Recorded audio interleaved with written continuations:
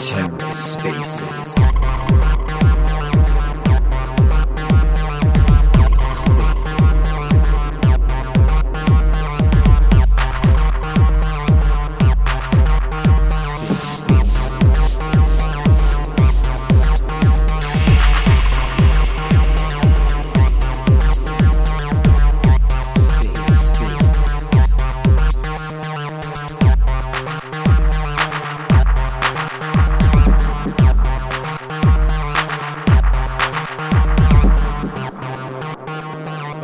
Like we have some people trickling in here. Hopefully you guys loaded up on your chain link for the season. Pretty much everything's taking a nosedive a bit. Definitely all the alts that really ran heavy. Fetch, Akash, Solana, Injective, Neutron. Yeah, pretty much everything doing a pretty good dip today. Is it kind of ready to buy yet? That's kind of a maybe. Hard to say, but I think most likely a lot of these other alts need to pull back some. Let's see where Ethereum is today. ETH dropped from like 270 to 2463. It's not bad. ETH is looking pretty strong.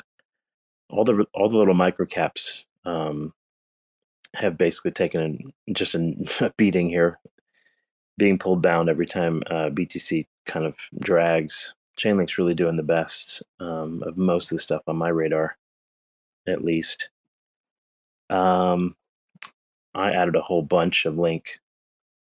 I think it's like a solid contender. If any of you Link fans want to come up and chat about it, but it seems like the solid contender for like a big run this season.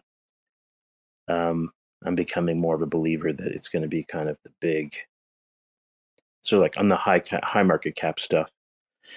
Link could do the big run this season. Pull a Cardano style ridiculous move kind of thing. Except that it actually does shit. Yeah, is it going to do like the Link to 1,000 type stuff people talk about? Probably not, but I think crazy numbers are definitely possible. Not crazy, but like 140 to 240 links looks feasible, given the sort of state of things. I think, yeah, I mean, like really, if there's a god, Link would be sitting up there probably right after Ethereum, most likely. As far as kind of like most credible projects in the space at this point. Let's see what other stuff actually sits in front of it. Yeah, BNB is sort of bullshit, and I don't think it's going to run like in the past, just because I don't know. There's a lot less confidence in Binance, in CZ or whatever the hell else they did, so that's kind of whatever. Solana has a bit of a head start, but is doing a fair pullback right now. I think like it's one of these things that like if there's any kind of real move towards quality in this world, it would be basically like Chainlink flipping XRP and Solana, BNB, and Tether, and getting up to that kind of 100 million plus market cap range. Can it actually do that? Fuck if I know. Like the thing is, like, it had a lot of good characteristics last season, but like fell off in terms of narrative and whatnot. I think they're doing a lot better job this season. Navrov is, making the rounds a little bit more. You got good videos out there from the last conference. You have videos from like Eric Schmidt out there. You have, when newbies go to research what coin they want to buy, there's like Sergey's done an interview with Lex Friedman. You have like all these build programs and various news related to staking coming out. You have the fact that I don't know if any of the guys over here know when the mainnet's going to open, but I think it's not open quite yet, I guess. But it's like Aave, GMX. Um, who else is on them right now? Optimism, uh, Matic, or Polygon is on there, and then Arbitrum as well. So pretty much all of the big players in the trading space are connecting to Chainlink CCIP. Really interesting stuff as far as like releasing the ability to release cross-chain NFTs with CCIP. So the way this would work is if you're an NFT platform and your native chain incorporates Chainlink CCIP, it should be quite easy to set up whatever metadata is necessary for NFTs, and it allows you to send them between one platform and the next. So, for example, if you're on Arbitrum, you could send it to, whatever. Let's say Stargaze if they implement it. So I kind of like tagged Stargaze, which is a Cosmos NFT platform, and kind of like had them recommended they look into it, adding CCIP. But as we know, like a lot of the implementation stuff takes years, and a lot of the narrative stuff is what pumps the price into sort of new highs for the season. I think they've got good narratives. Let me pull up the Chainlink kind of partnership sort of list here. Pretty interesting stuff. Give me just a second. Like just Google this thing or whatever. Yeah, chainlinkecosystem.com has a lot of the information you might want as far as information regarding all the different projects that are being added. There's quite a lot on here. 313 browse gaming related things, 569 NFT related things, 753 DeFi, 103 blockchain, 103 data provider, 90 node operator. Let's kind of dig into this, see what kind of shit they have in here in this list. Let's pull up NFTs, for example. I don't freaking know who half these projects are, but there's Creepy Critters and Pixel Sweepers, and they've incorporated CCIP. Board Breakfast Love, whoever the fuck that is, they incorporated it. You have Game Starter, you have Polychain Monsters. So I guess this is a list of just individual NFT projects with CCIP integration. What does that do for like the price of those NFTs, or what does it do for CCP in general? I don't know. Oh, here's what I know. One Planet has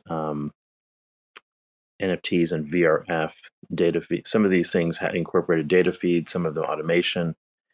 There's different little Chainlink features that each of these projects has incorporated from Chainlink. So they're not all on CCIP, according to this list. But interesting stuff as far as like the project lists are getting bigger.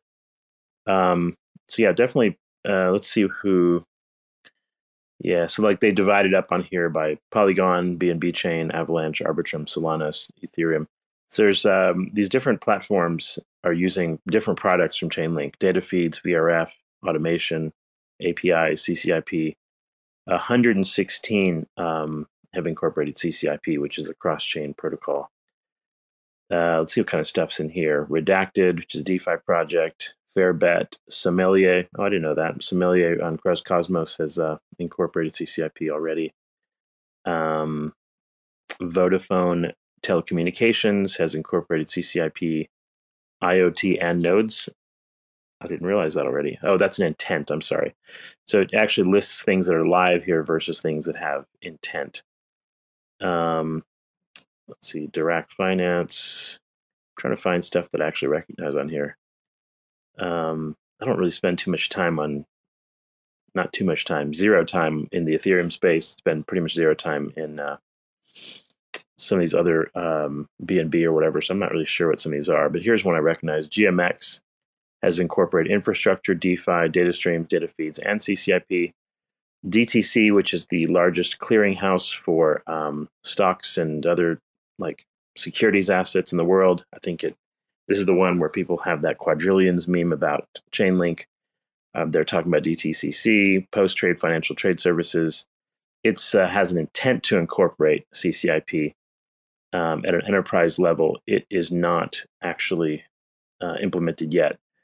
That's a gigantic undertaking, I'm sure. ANZ Bank is in New Zealand, also has an intent to do some work with them, but not apparently implemented yet. You got Arbitrum 1 here. They're live with Layer 2 CCIP and VRF. Who else is here? Amara Finance, ClearDAO. I don't know who those are. Sushi Swap has CCIP now. Of course, it's a DEX and uses some of the APIs. Swift, the world's leading provider of secure financial messaging services. I think they do again, trillions in transactions. They do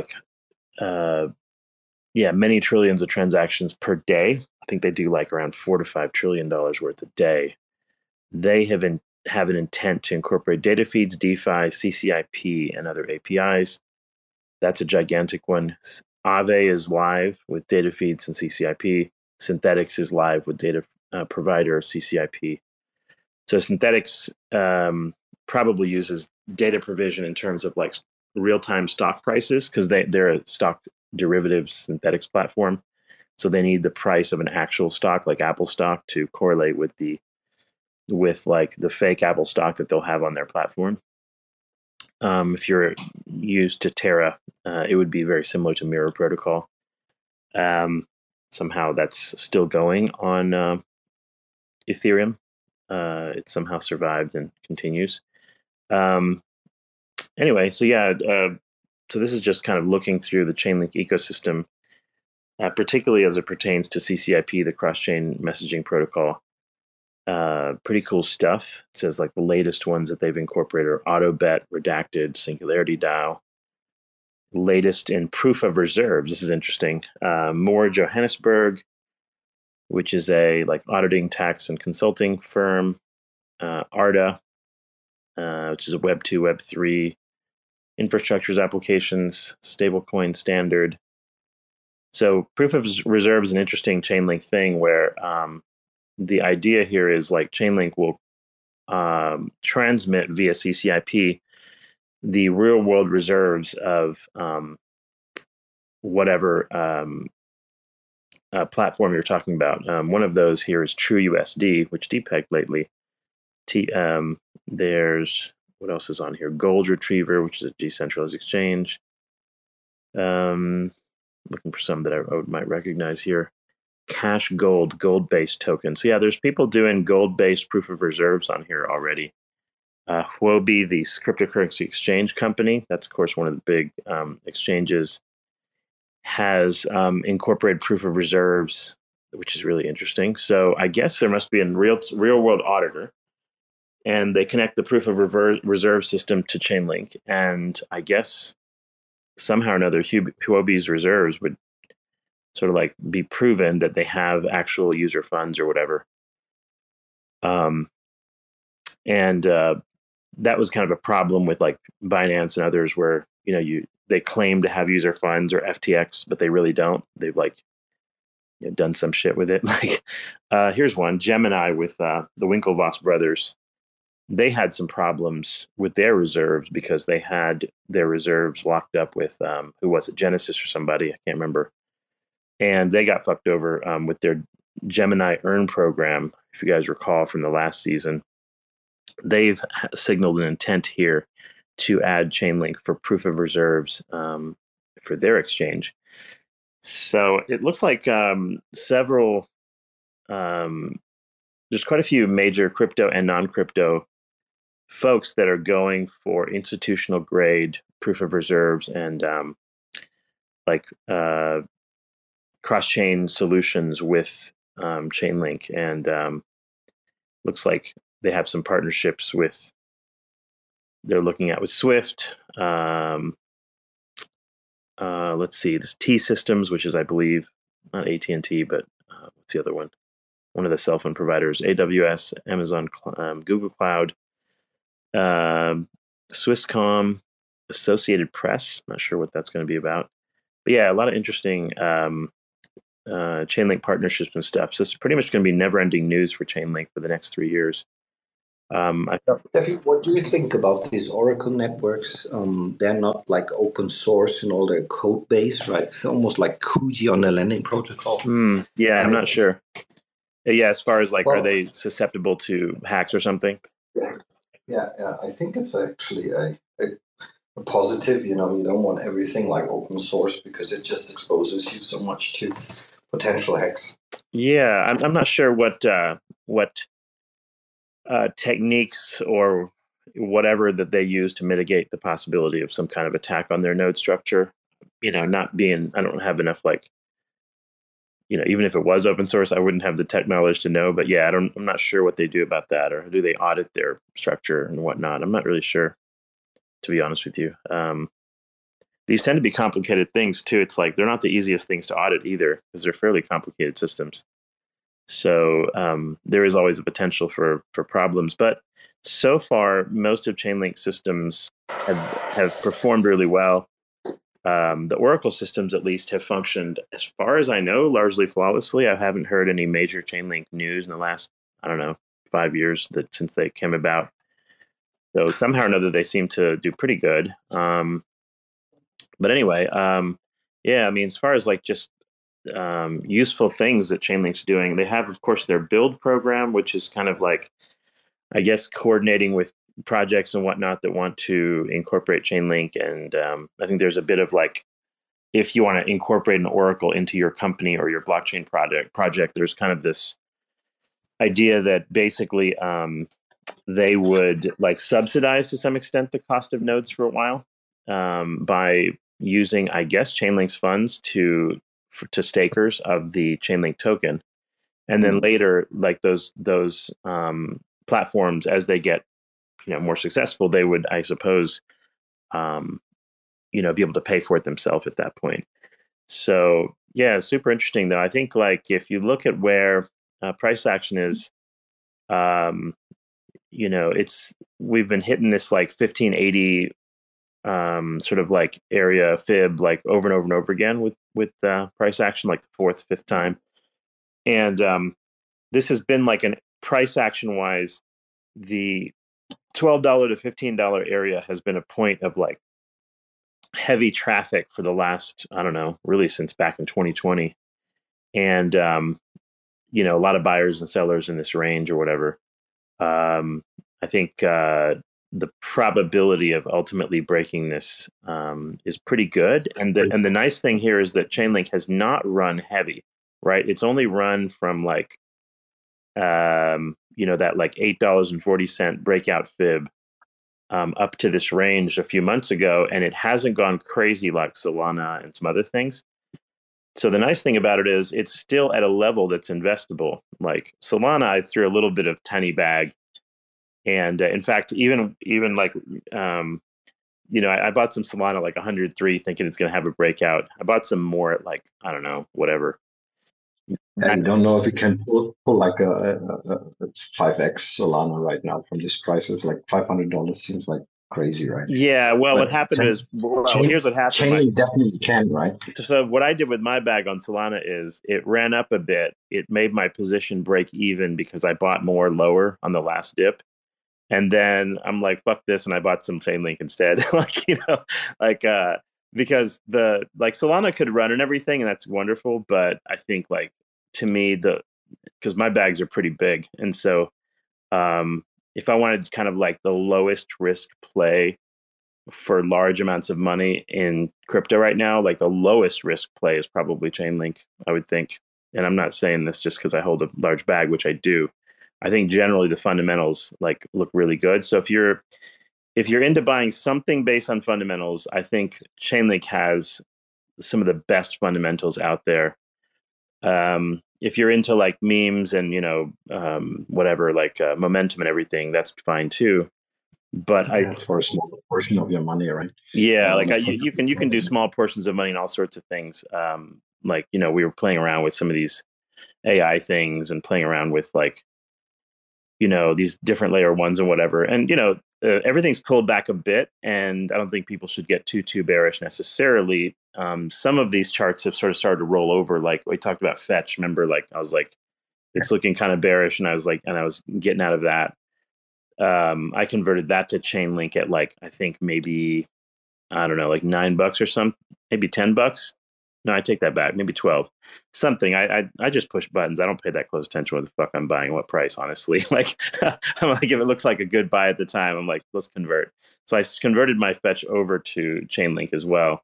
So pretty much like my biggest bag in terms of like fundamentals based plays, where like I've consolidated a lot of this because like, so I don't have to follow a bunch of random coins. And I'm like, let's just consolidate into quality. And I just dumped a ton of it into Chainlink. So part of why its price is staying up is in no small part because I put a fuck ton of money in it. So I think like that's part of why it hasn't gone down. But because there's not that much Chainlink left on exchanges, I think it's like 14 or 15% of Link is left on exchanges. And I think the estimates are like, I saw some analysis is something like 90% of people in Chainlink currently in profit at the moment. So it's like it's looking decent. So anyway, yeah, I mean, like full disclosure, if you buy it, you're going to pump my bag. So like it is what it is. But at the same One, one time, thing, one thing about Chainlink I think is quite bullish on the long run is they build a track record. So they have so far never really failed someone or some protocol, right? mhm, Which is always, it's like if you look even ETH, there's so many hacks going on, and you can say, yeah, it's not ETH itself, it's just people writing stupid contracts. But to an outsider, it's always like, okay, there's a lot of bullshit going on, right? So anything linked with a blockchain seems like unsavory or unsafe. right, So if you are whatever a CFO and you have to make a risk assessment, it's like, well, I'm not going to touch this shit with a 10-foot pole, right? I'm not going to right, do it. right.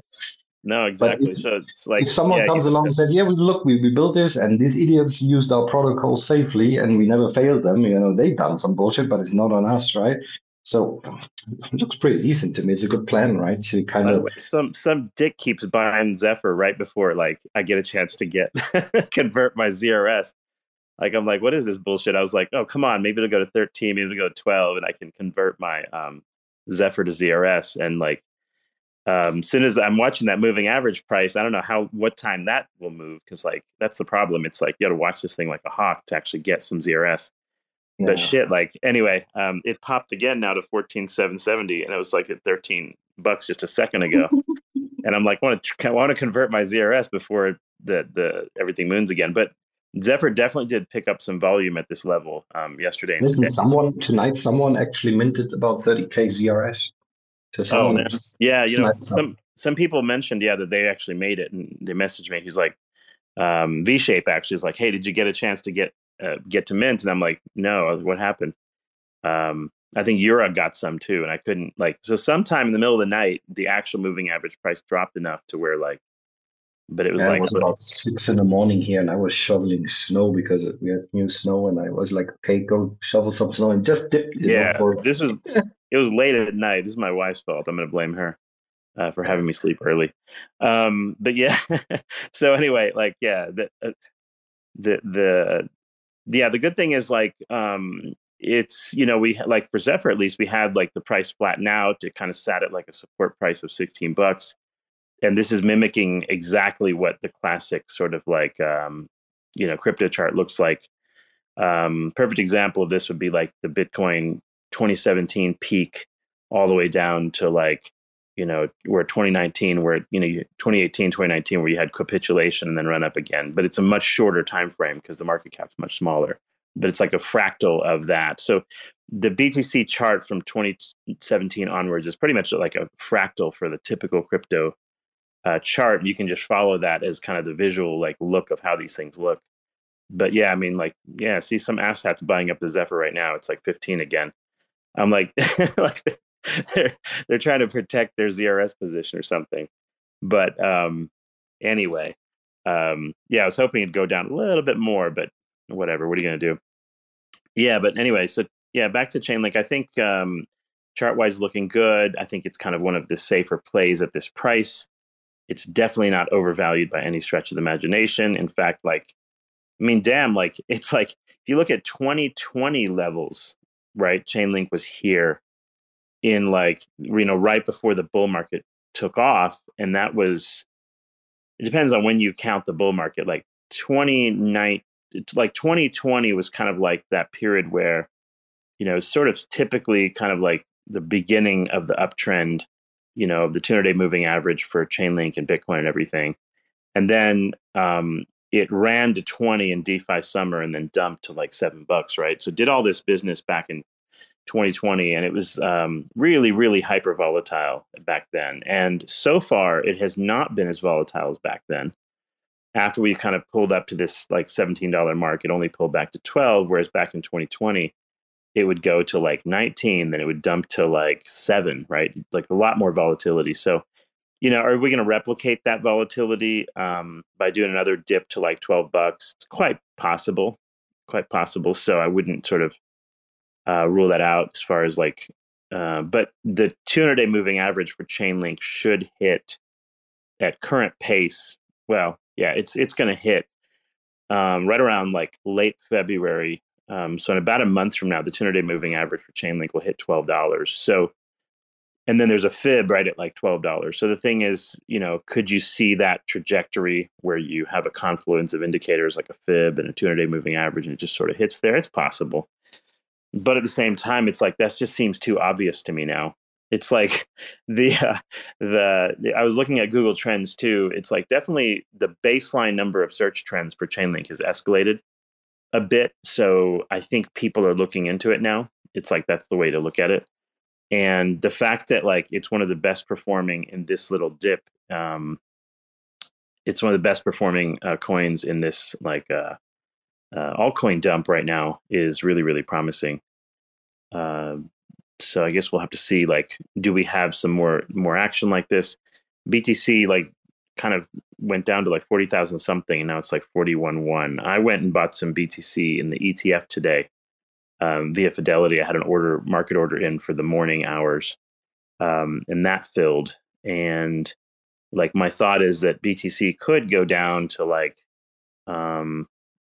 one possibility is it goes down to like 39K, or you could have it dump to 200-day moving average at 33K, which is right at about a fib, which it never retested on the way up. So, if we have like a BTC dump, that would probably be it. And, it's not uncommon to have a pretty sizable dump pre-halvening. Why? Because like there's the halvening narrative, and then, you have the, usually you have a dump either before and then you run into halvening, or you have a run into halvening and then you dump afterwards. It's like a sell the news type of thing. Same thing with the ETF thing. You'll have some like, pre ETF money priced in, and then you'll have a pullback. And then there's all this FUD about what Grayscale's doing with their BTC. And I don't think they would just be dumping randomly on the market. I think because it hurts indirectly their own BTC customers. I would wonder if they are selling OTC to some of these ETF agencies like a BlackRock, because they have a fuck ton of money, right? BlackRock or whoever, they can buy however much they feel like it. Like pretty much, they can buy all the BTC there is if they wanted to. That's how much money they have laying around. So it wouldn't surprise me that they're selling OTC at these levels and not dumping the market price, because it's I don't know what the rules are for ETFs and shit, but like ETFs can't get powerful enough to where they're seen as manipulating the price of BTC also, right? So then you can't counter trade your own customers at some level. And I don't know where the rules are between that, what constitutes trading against your own customers, but you can't be an FTX Alameda, right? That's the bottom line. You can't be BlackRock and, be trading against your customers. Customers will then leave you eventually if they find you're a bad actor. So companies like Fidelity have made a name for themselves on like excellent sort of ethics. BlackRock's, call it whatever you will. They own a lot of money, but like part of the reason why a lot of people put money with them is because usually there's not a lot of shenanigans there. Larry Fink and BlackRock make a fuck ton of money by being honest. Like they have no reason to be dishonest because they're already super, super wealthy.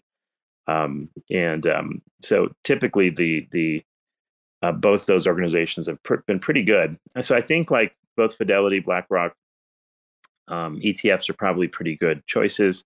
And I'm going to scale into them if the price of BTC drops.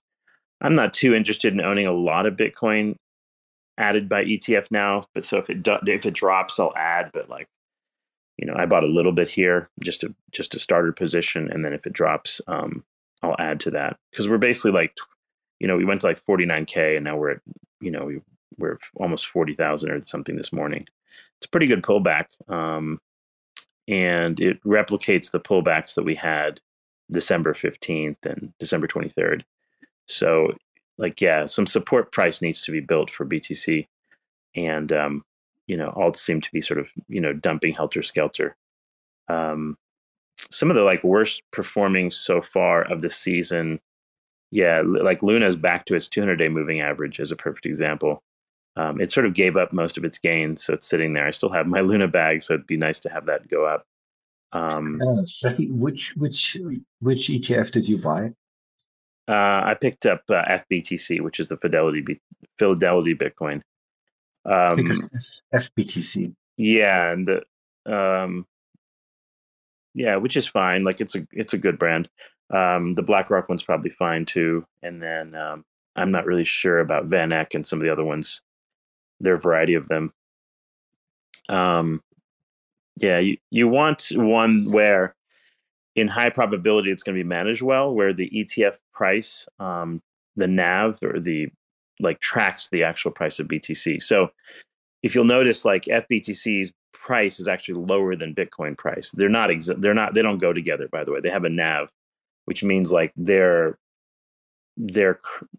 amount of the value of the ETF and the value of BTC will not actually correlate except for in magnitude based on the amount of BTC within that ETF.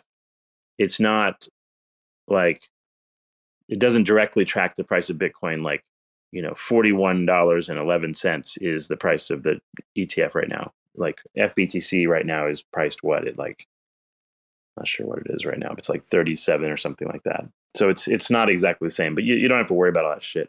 Just look at the price of BTC, and you could buy during market orders with the presumption that the ETF ticker matches BTC pretty closely on these bigger ones.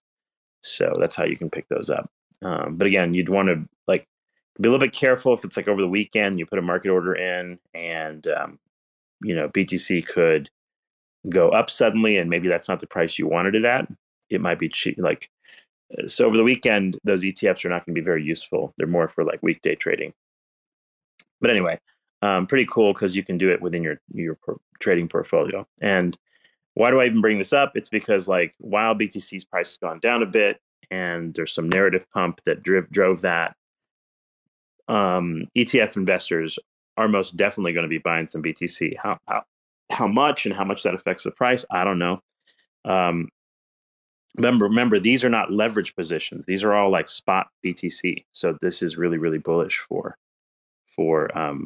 a ongoing uptrend. And is this one of those years where we have like an actual bull market for 2020, like the actual halvening year, as opposed to having like a bunch of chop and like really shitty price action? I don't know. I'm not sure, but that would be really cool. I'd rather get this fucking over with, like, have a rapid bull run and just kind of like rock this thing. And then everyone gets rich and, before the newbies show up. That would be ideal. Yeah, the higher the price can run before new people show up for everything, the better off we're going to be. That way, like, people who've been here from the bear market get the vast majority of the benefit. Whereas like your friends and shit who are going and buying Chainlink right now or whatever, like, they're most certainly going to do fine. Like it's still very, very early. And you don't have a lot of like market FOMO and stuff. Part of it too is like, it's not just everyone that's I think going to be participating this season. A lot of people are in debt, especially in the United States. And it's like the top 15% of households or something own a significant portion of the actual wealth. But that top 15% have a fair amount that they're doing well with. I have been noticing like things like luxury car prices have gone down, price of diamonds have gone down. So with the high interest rate, luxury goods are not appreciating as quickly as they once did. So there's definitely those negative headwinds. But on the flip side, like the stock market has been putting in crazier highs. In particular, NASDAQ has just been a bit ridiculous, which is kind of so I don't know. All of that, as long as the stock market's doing okay, some people are predicting that there's going to be like S&P 500 highs new record close. So there's definitely some like thinking that we're going to have some kind of blow off here of some kind. Like you guys, like you remember when I was buying IBM stock as an example, I bought that shit at like, I kid you not, at like $120. IBM Big Blue is 170 at the moment, and it's a P to E ratio of 22. Yeah, and dividend yields only like 4% now, and it's still being listed on Yahoo's like little thingamajig as undervalued. Like so, this is like the big told you so of like the last year. Is while a bunch of people are holding macro spaces and crying about being bearish and talking about this and that, I just bought all that shit up. Um, so it's so the so many tickers are doing well. Let's see what else is happening on that side of the world. Let's see, Apple's at 190. My Volkswagen stock is still doing nothing. Automakers are down, by the way, noob. Those are kind of be the good buys right now. Is always buy the blood and wait a few years. And Volkswagen, Ford, so any of these like automakers that are kind of left in the dust a bit. Did you see that story about that dealership in Germany that imported like 20 Chinese-made ID.6? These are the electric. No, I didn't. Is there? Volkswagen. So they're like 20K from China, right? They're retailing for like 20K in China. More than that, but it's like the half what the German-made IDs cost, right? And these dudes, they actually imported like 20 cars or something, and they get sued by Volkswagen for whatever. I don't know. They imported it, they paid taxes, they got them registered and everything, and the court confiscated these 20 cars, It's just like super weird, I sold a bit of like my AMD, and it continues to rise for whatever reason. I was kind of right about Tesla that it's continuing to dump like another 1%, and all the electric car makers are dumping. With the cold this season, another funny thing was that like a bunch of people's Teslas got bricked. They couldn't even charge them, and they're just like sitting there on the street. And some people had like ice covering the doorknobs, which have these like flush mount doorknobs, and they couldn't open their fucking doors and stuff. It's just really funny stuff. Teslas are funny. It's like they're not that like there are some features that they need to like fix on those cars to make them more useful, especially in cold weather. Yeah, kind of strange. Yeah, I mean, it's super weird with the electric cars, right? I mean, here we get pretty cold winters, but and people they just leave them plugged in overnight so they heat the batteries, right? And they're not really like happy with it, put it that way. So there's not too many electric cars around here. It's different if you live in a climate like in South France or Spain, all the Mediterranean, right? They have solar. If you have something on your roof, you can almost charge your car for free, right? If you just do some groceries and shit, it's really like it just doesn't fit the climate, Yeah, exactly. So anyway, let me see what else is going on here. Yeah, a lot of the stocks and things I bought were were more in the like Russell type stuff, not so much tech. And I was just kind of getting that diversified essentially. So I'm not up too much today because a lot of other things like energy and whatever are a bit down. It's like ExxonMobil's down like overall in my portfolio about 8% from the this trading folder that I created in last year. Let's see what else is in here. Yeah, like then I have a whole bunch of stuff that's in the green. Yeah, it's looking pretty good.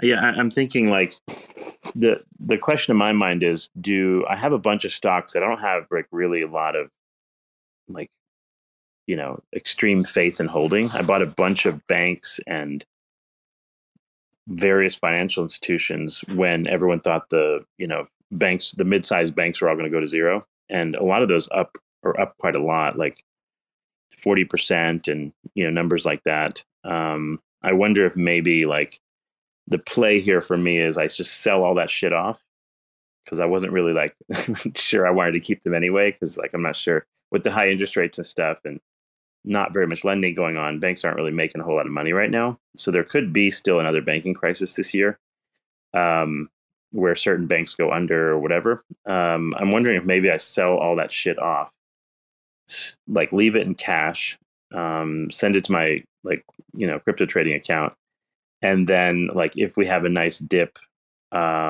say for example in like something like Chainlink or something like that, I just dump all that into there. Like I probably do better actually. In fact, most of that shit, if I would have just bought Chainlink at the bottom and not diversified, I would have done better. But what are you going to do? Um, all the crypto market, of course, pumped. You could have bought anything. But now I think the question is like, if I'm going to be using, serious portions of my like portfolio, my stock portfolio and stuff, it makes more sense to get things that are really relatively safe. Um, like things like Zephyr are great and everything, and but they're the sort of like high risk, high reward play, mega high volatility. You're going to be wrong about the price you buy it at, like like almost surely. That's just how this shit works. It's because like you'll buy it at 20, it'll go to 10. You'll buy it at 10, it'll go to 5. Whatever. That's just like so the way like these small caps work is they operate on a function of max pain. Like like someone will buy like let's say too much of it. Like they'll be like, "Ooh, it looks like it has good support at $25." They'll buy like 100 grand worth, and then now they're at like, their portfolio has dropped by like I don't know 2/3, and like, oh shit, my 100 grand's only worth 30,000. So what do? They panic because they're like, oh, I put too much. Like this thing could go to $1, and then my wife's gonna murder me or something. So what'll happen is that like you'll have these capitulations when some microcaps or anything really, when they break support and someone has too much in it, they'll have a tendency to go, ooh, or they'll try to say, ooh, I think it's going to go down lower. So they'll sell with that idea of buying back even lower. And you see all this kind of wacky ass trading behavior. Usually with these things, the best thing to do is just scale in all the way down. So if the price goes down, you add, but you don't try to trade your way to heaven. Because like this stuff is super super unpredictable, and even the charts and the fibs and everything, they're just guidelines. There's not a guarantee that things are going to hit those little lines.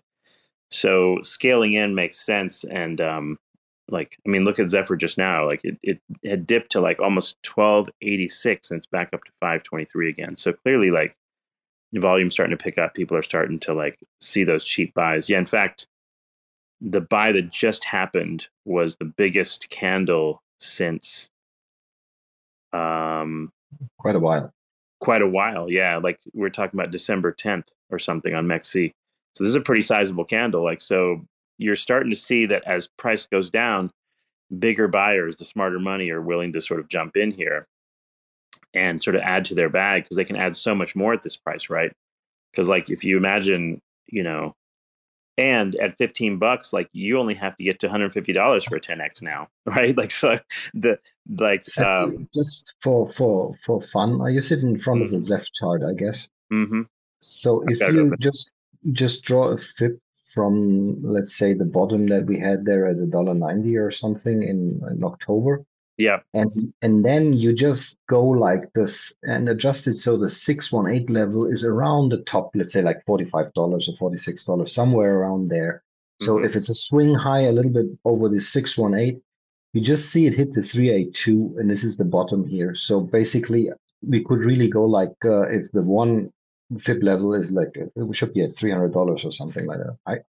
I see that. I'd like to draw these fib levels it's like it's not running to the. I mean, you could use the extensions like the 168 or the 2 extension or something like that, but I sometimes like to draw it because it's still in this upward move, right? So I guess we could really reach like $300 in like a reasonable amount of time, A little lesson here about generally drawing fib levels is what I feel like is like what you're trying to discover when you're drawing lines on charts is you're trying to discover the truth. the truth can only be found in the past, and it can't be found in the present in the same, like, because you can't predict the future. So on the Zeph chart, the only fibs I'm using right now is the $1.88 or whatever at the bottom of MEXC, and like the top being $52.35 at the top on MEXC.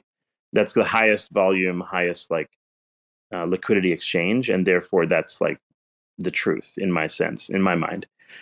Remember when I redrew the fibs and I said, okay, let's use like $15 and whatever. It went to like 14 something, and that was sort of the new bottom. And I was like, let's make a set of fibs from that. This is the problem with doing that, is that if the price drops below that, like there's not enough time has passed to prove what the new low is, the new higher low is going to be. So what happens is then you just have to keep drawing your fibs over and over again. It just doesn't make any sense. So like, I think the way I've moved to doing fibs generally is I'll go to like just look at them on the like daily chart or whatever, and I'll look at a really, really credible low and a high, and then go based on that. And then a large impulse move like we had with Zephyr makes it possible to draw a proper history fib. And then like, let's say we break all-time high, and then we run to some other new price range. So let's say you do another 10x or whatever off the prior high or something like that. It just runs, right? Then you would draw a new set of fibs based on that new low and then the new high from there. And then that gives you more like local accuracy, right? Like it gives you more, because the farther out you go in the future, the more the higher the price of the asset goes, the more volume and the more cash actually has created new truth in the chart. Does that make sense? Like, so you're looking for the most truthful data possible when you do this.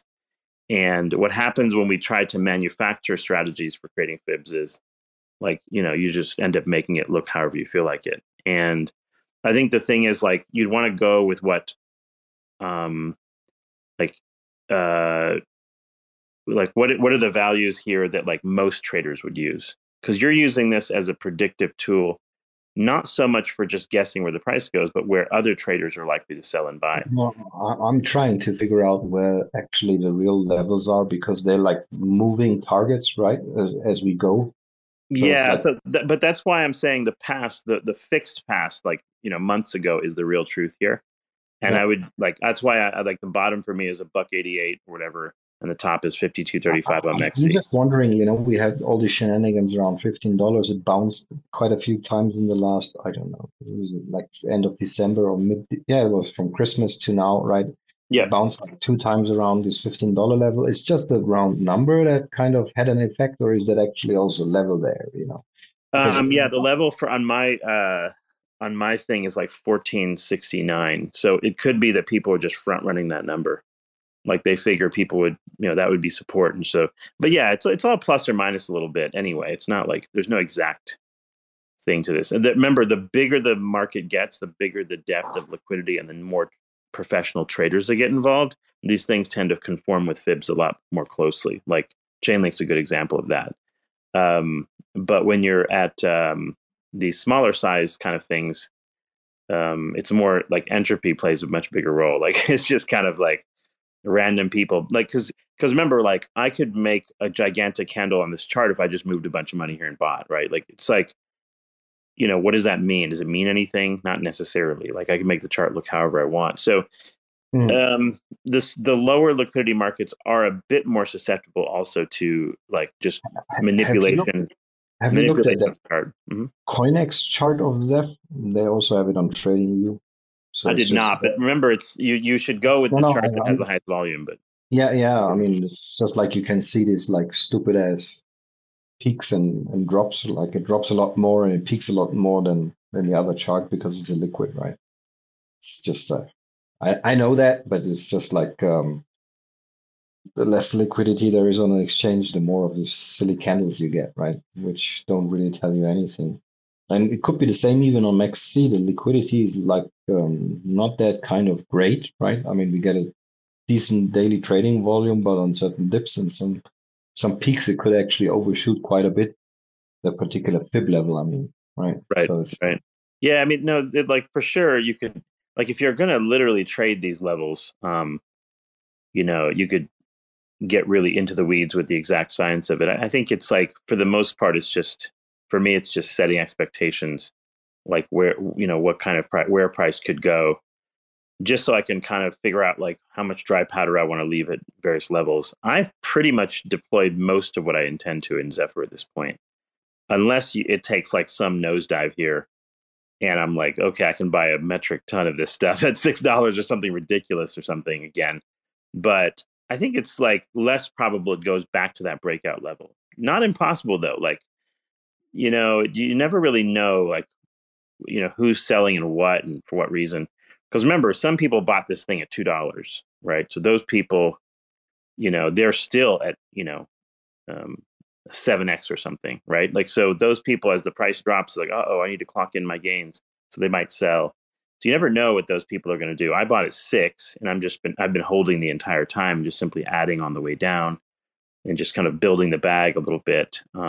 Should I have put a lot more in at 6? Probably, but I didn't know anything about it at the time. I just was kind of like, just threw some money into Zephyr. But yeah, like I think like, yeah, if we dip down to like the next fib down, which is like right at like 9.29, $10, that's kind of a psychological level too for people, I think.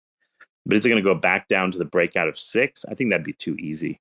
Like, you know what I mean? Like it becomes like, that's like just too big of a gift essentially. And I think it makes it less likely it goes there. You know what Bruce would just say? I just heard him saying, yeah, and just today it prints a really nice candle, and he would say, yeah, some idiot is coming out and saying something like making a video. Look, the chef just printed a whatever. What's the name for these candles? Like a doji candle, a graveyard candle.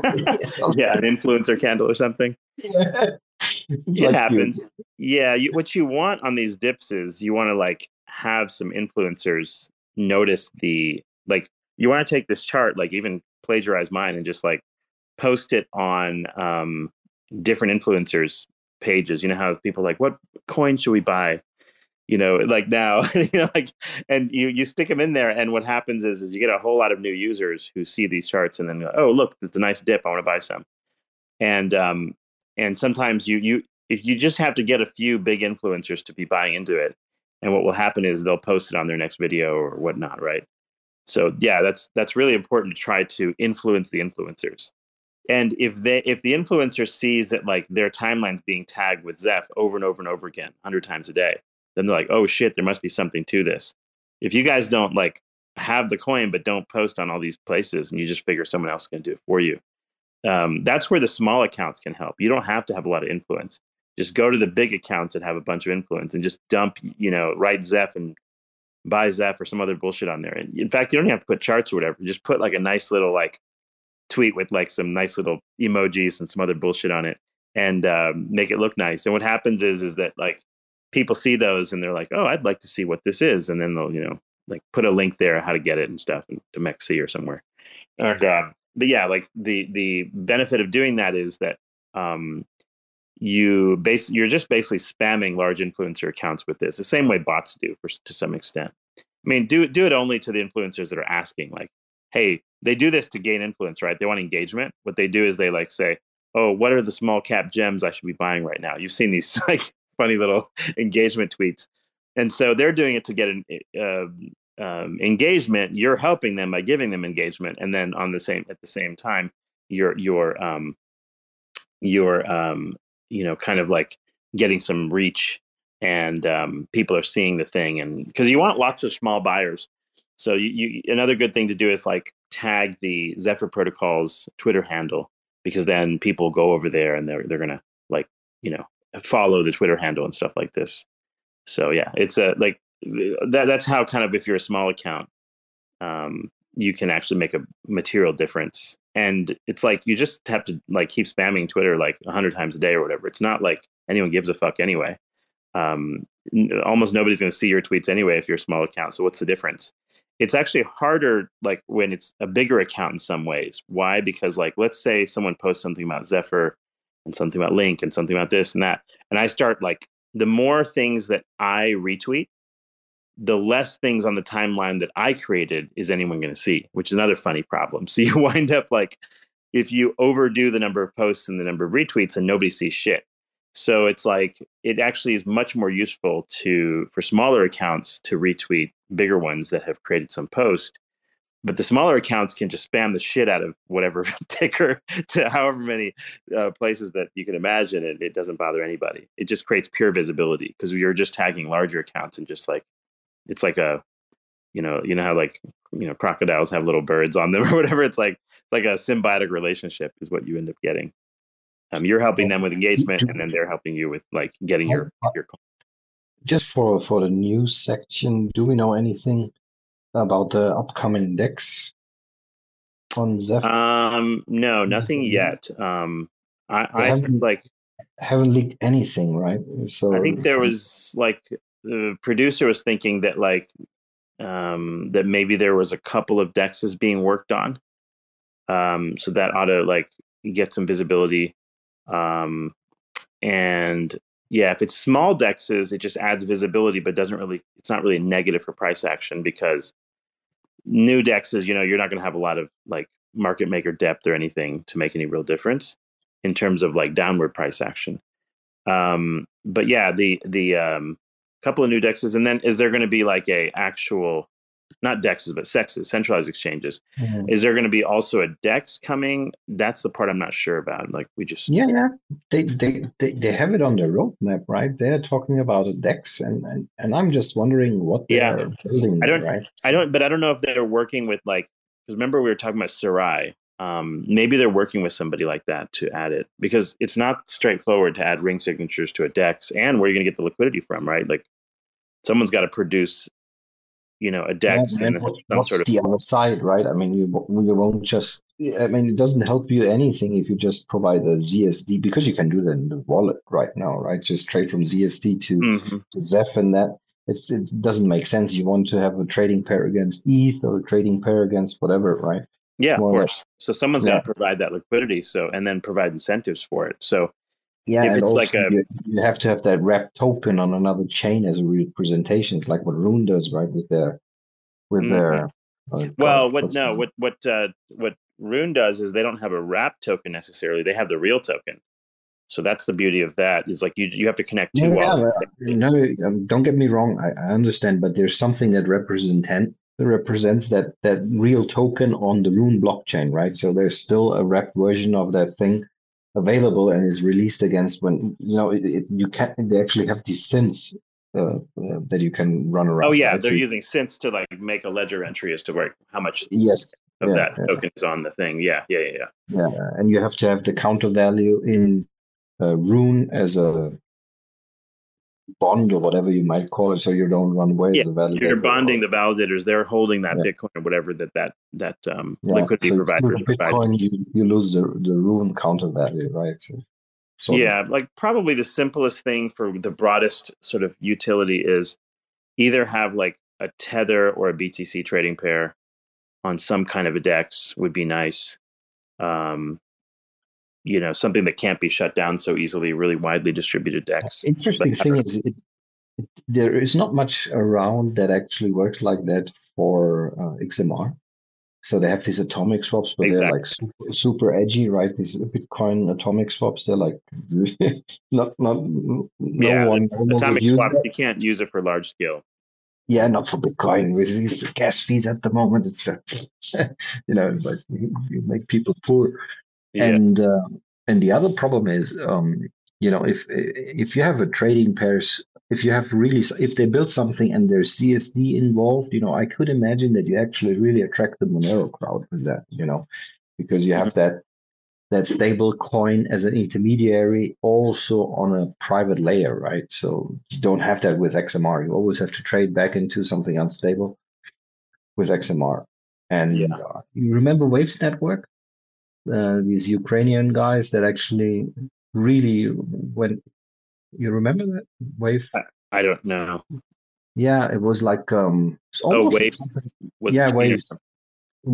It's still there? It's just I don't know too much about it. Yeah, but I heard of the name before, but I don't know what it does. And when the war broke out, actually, a lot of people used it to run money through it and token Moon, right? And after after I don't know, a couple of months, it just went down again, and no one's talking Interesting. about it. Interesting. But I think a lot of people in the Monero crowd actually use that as well because they had a pretty big bond on Monero, and that was integrated into that Waves token. So anyway, so I still see. kind of, you know, I think there's interest there more than Yeah, we'll have to more see. than. We'll have to see who. Yeah, like what the devs actually come up with in terms of some either partnership or whatever. I'd be Yeah, shocked if they're building like their own decks. That'd be like that's a lot of work. Um, yeah, you and never know. it would take God knows how long, and it wouldn't be secure because you'd have to have it all. Like, what about the audits and everything else, right? So you want something that's been built by a Dex is something you'd want to have built by someone that knows what they're doing. I would imagine. I feel like that would be the normal strategy. Who knows? I would suspect they're probably just talking with people that are already in that space. Maybe Sarai or whoever. Maybe because like if Sarai's already working on incorporating Monero, then adding Zeph is easy. Anyway, um, yeah. So Yeah, if anyone's oh, there's somebody that asked to speak and then disappeared again.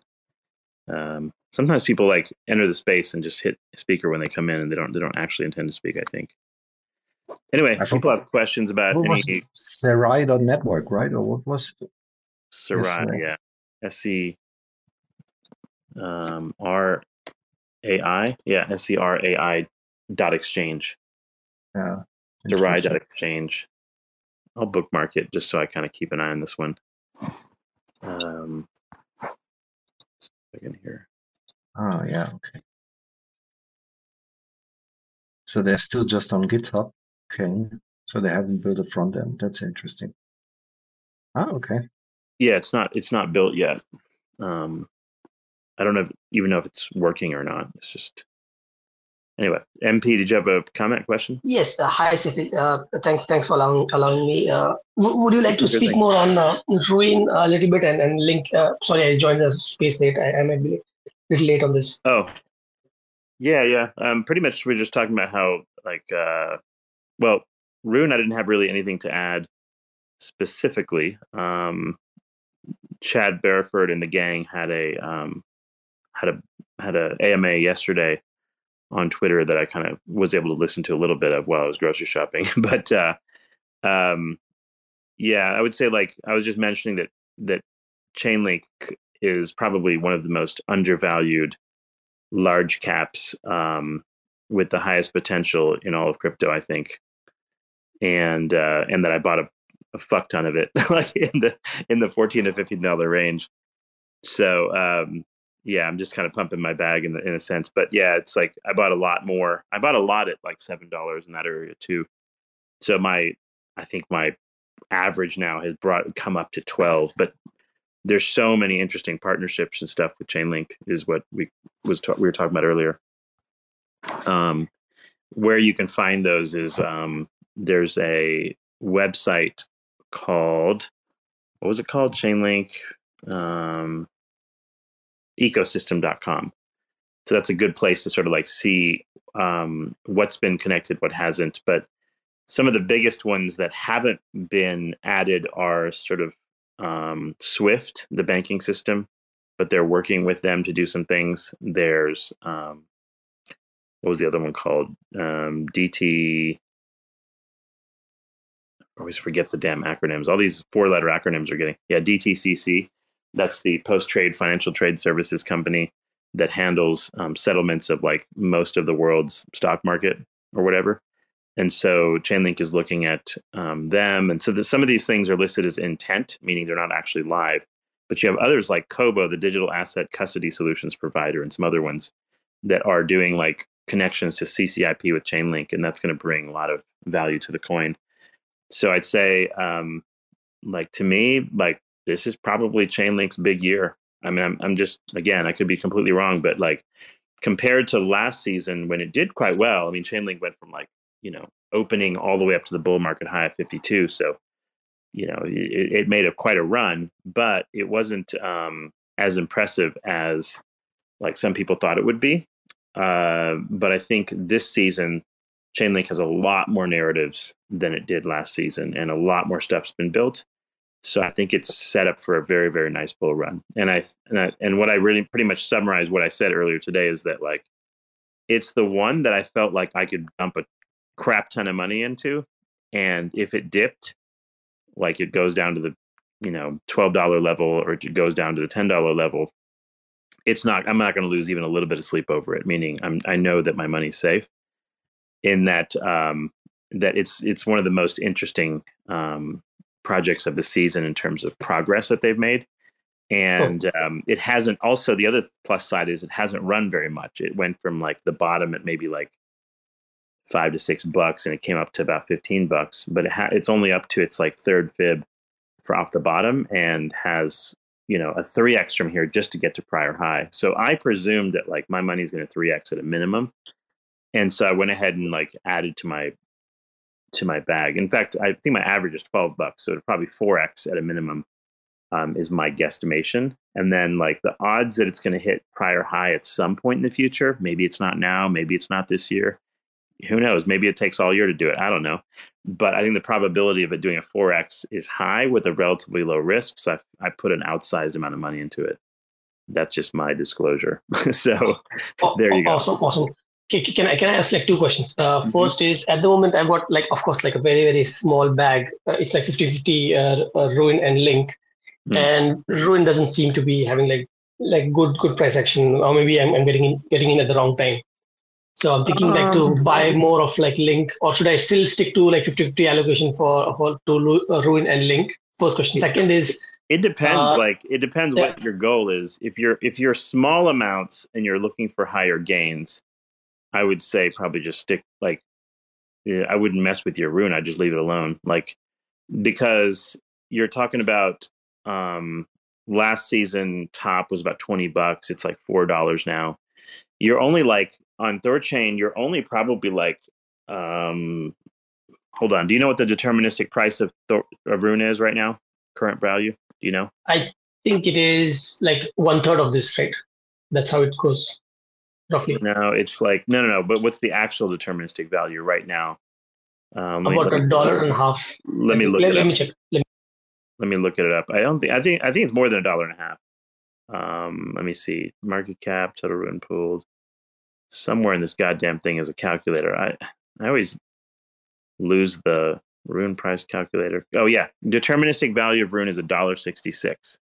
Where you look this up is thorchain.org/Ruin, and if you go down, it's in the Ruin price calculator and the deterministic value. So yeah, I would say like, so that means that like a very, very fair value of Ruin is $2. And at $4.20, you only have a 2x in terms of speculative multiple, right? Right. Yeah. That's pretty fair. I mean, like, you're always going to have some speculative multiple, in play. So the closer you get to a price of $1.66, obviously the better the better off you are.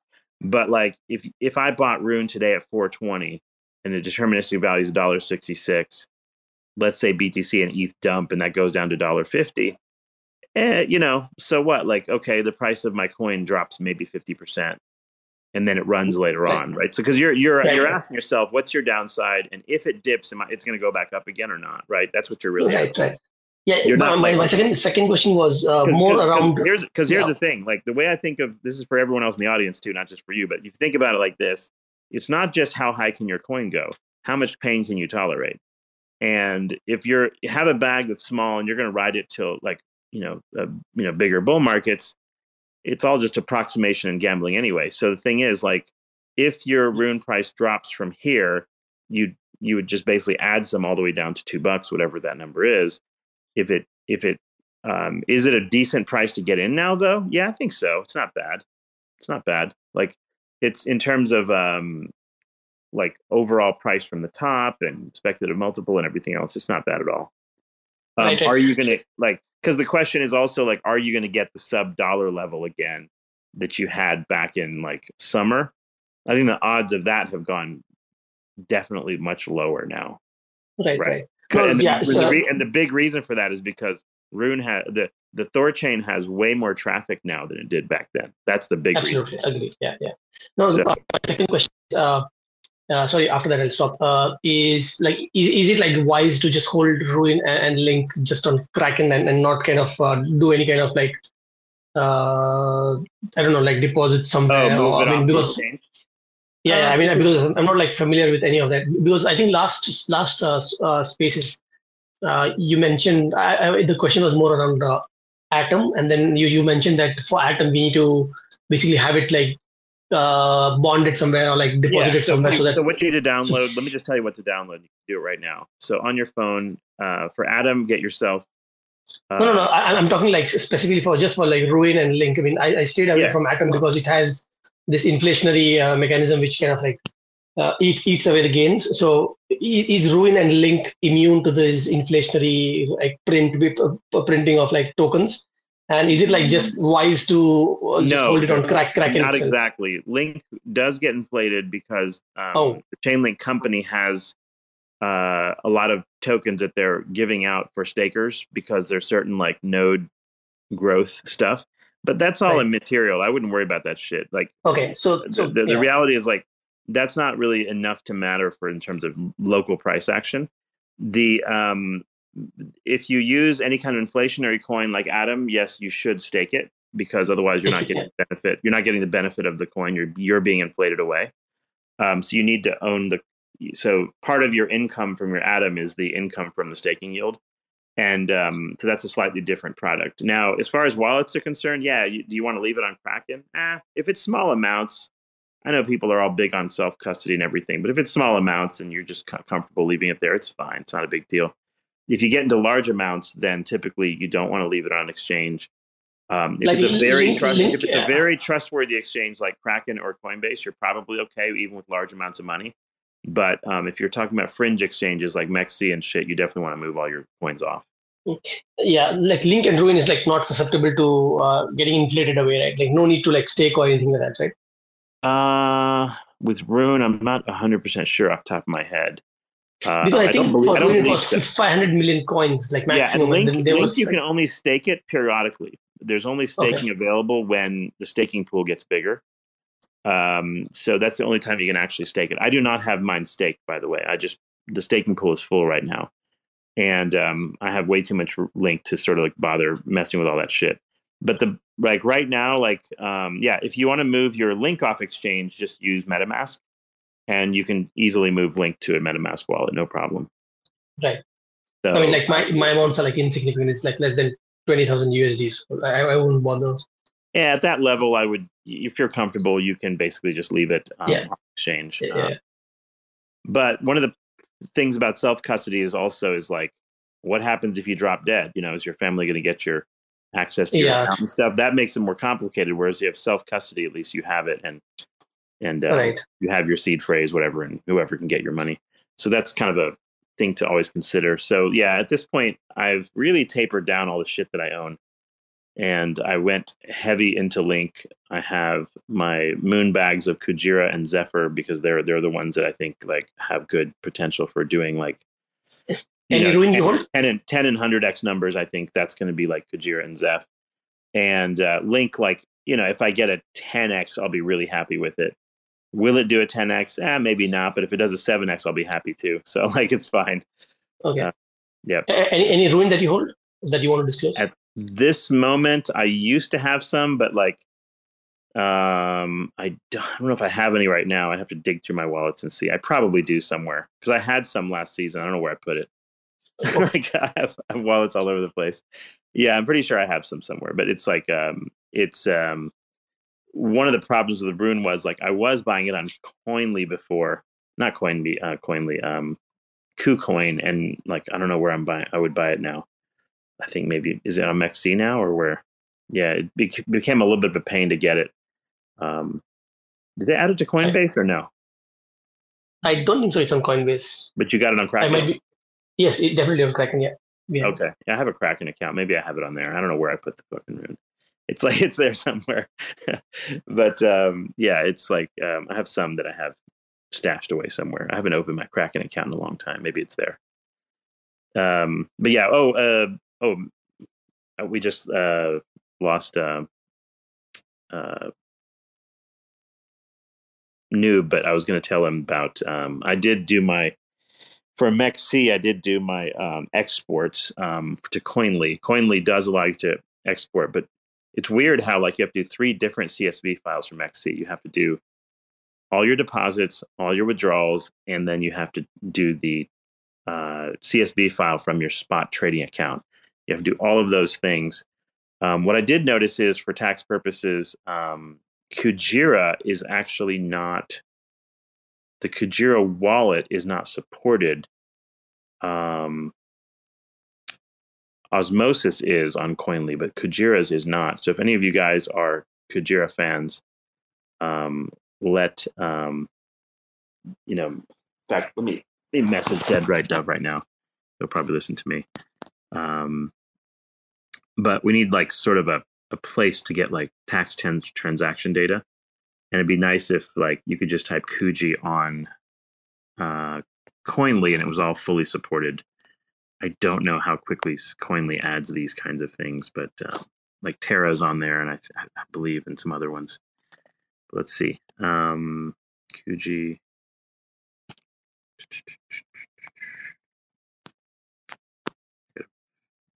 Keep pushing the wrong button here. There we go. DMs.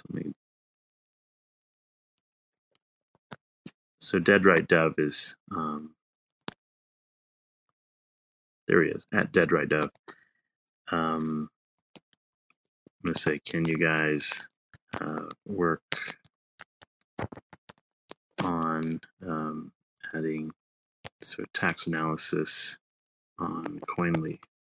Would be helpful now since we are in 2023 tax season. Okay. All right. That covers that. Anyway, yeah, getting taxes done is a pain in the ass on some of the various DEX related chains and whatnot. Anyway, yeah, Kraken should be safe. They've been around a long time, by the way. I don't see any big problems there. But yeah, like from a,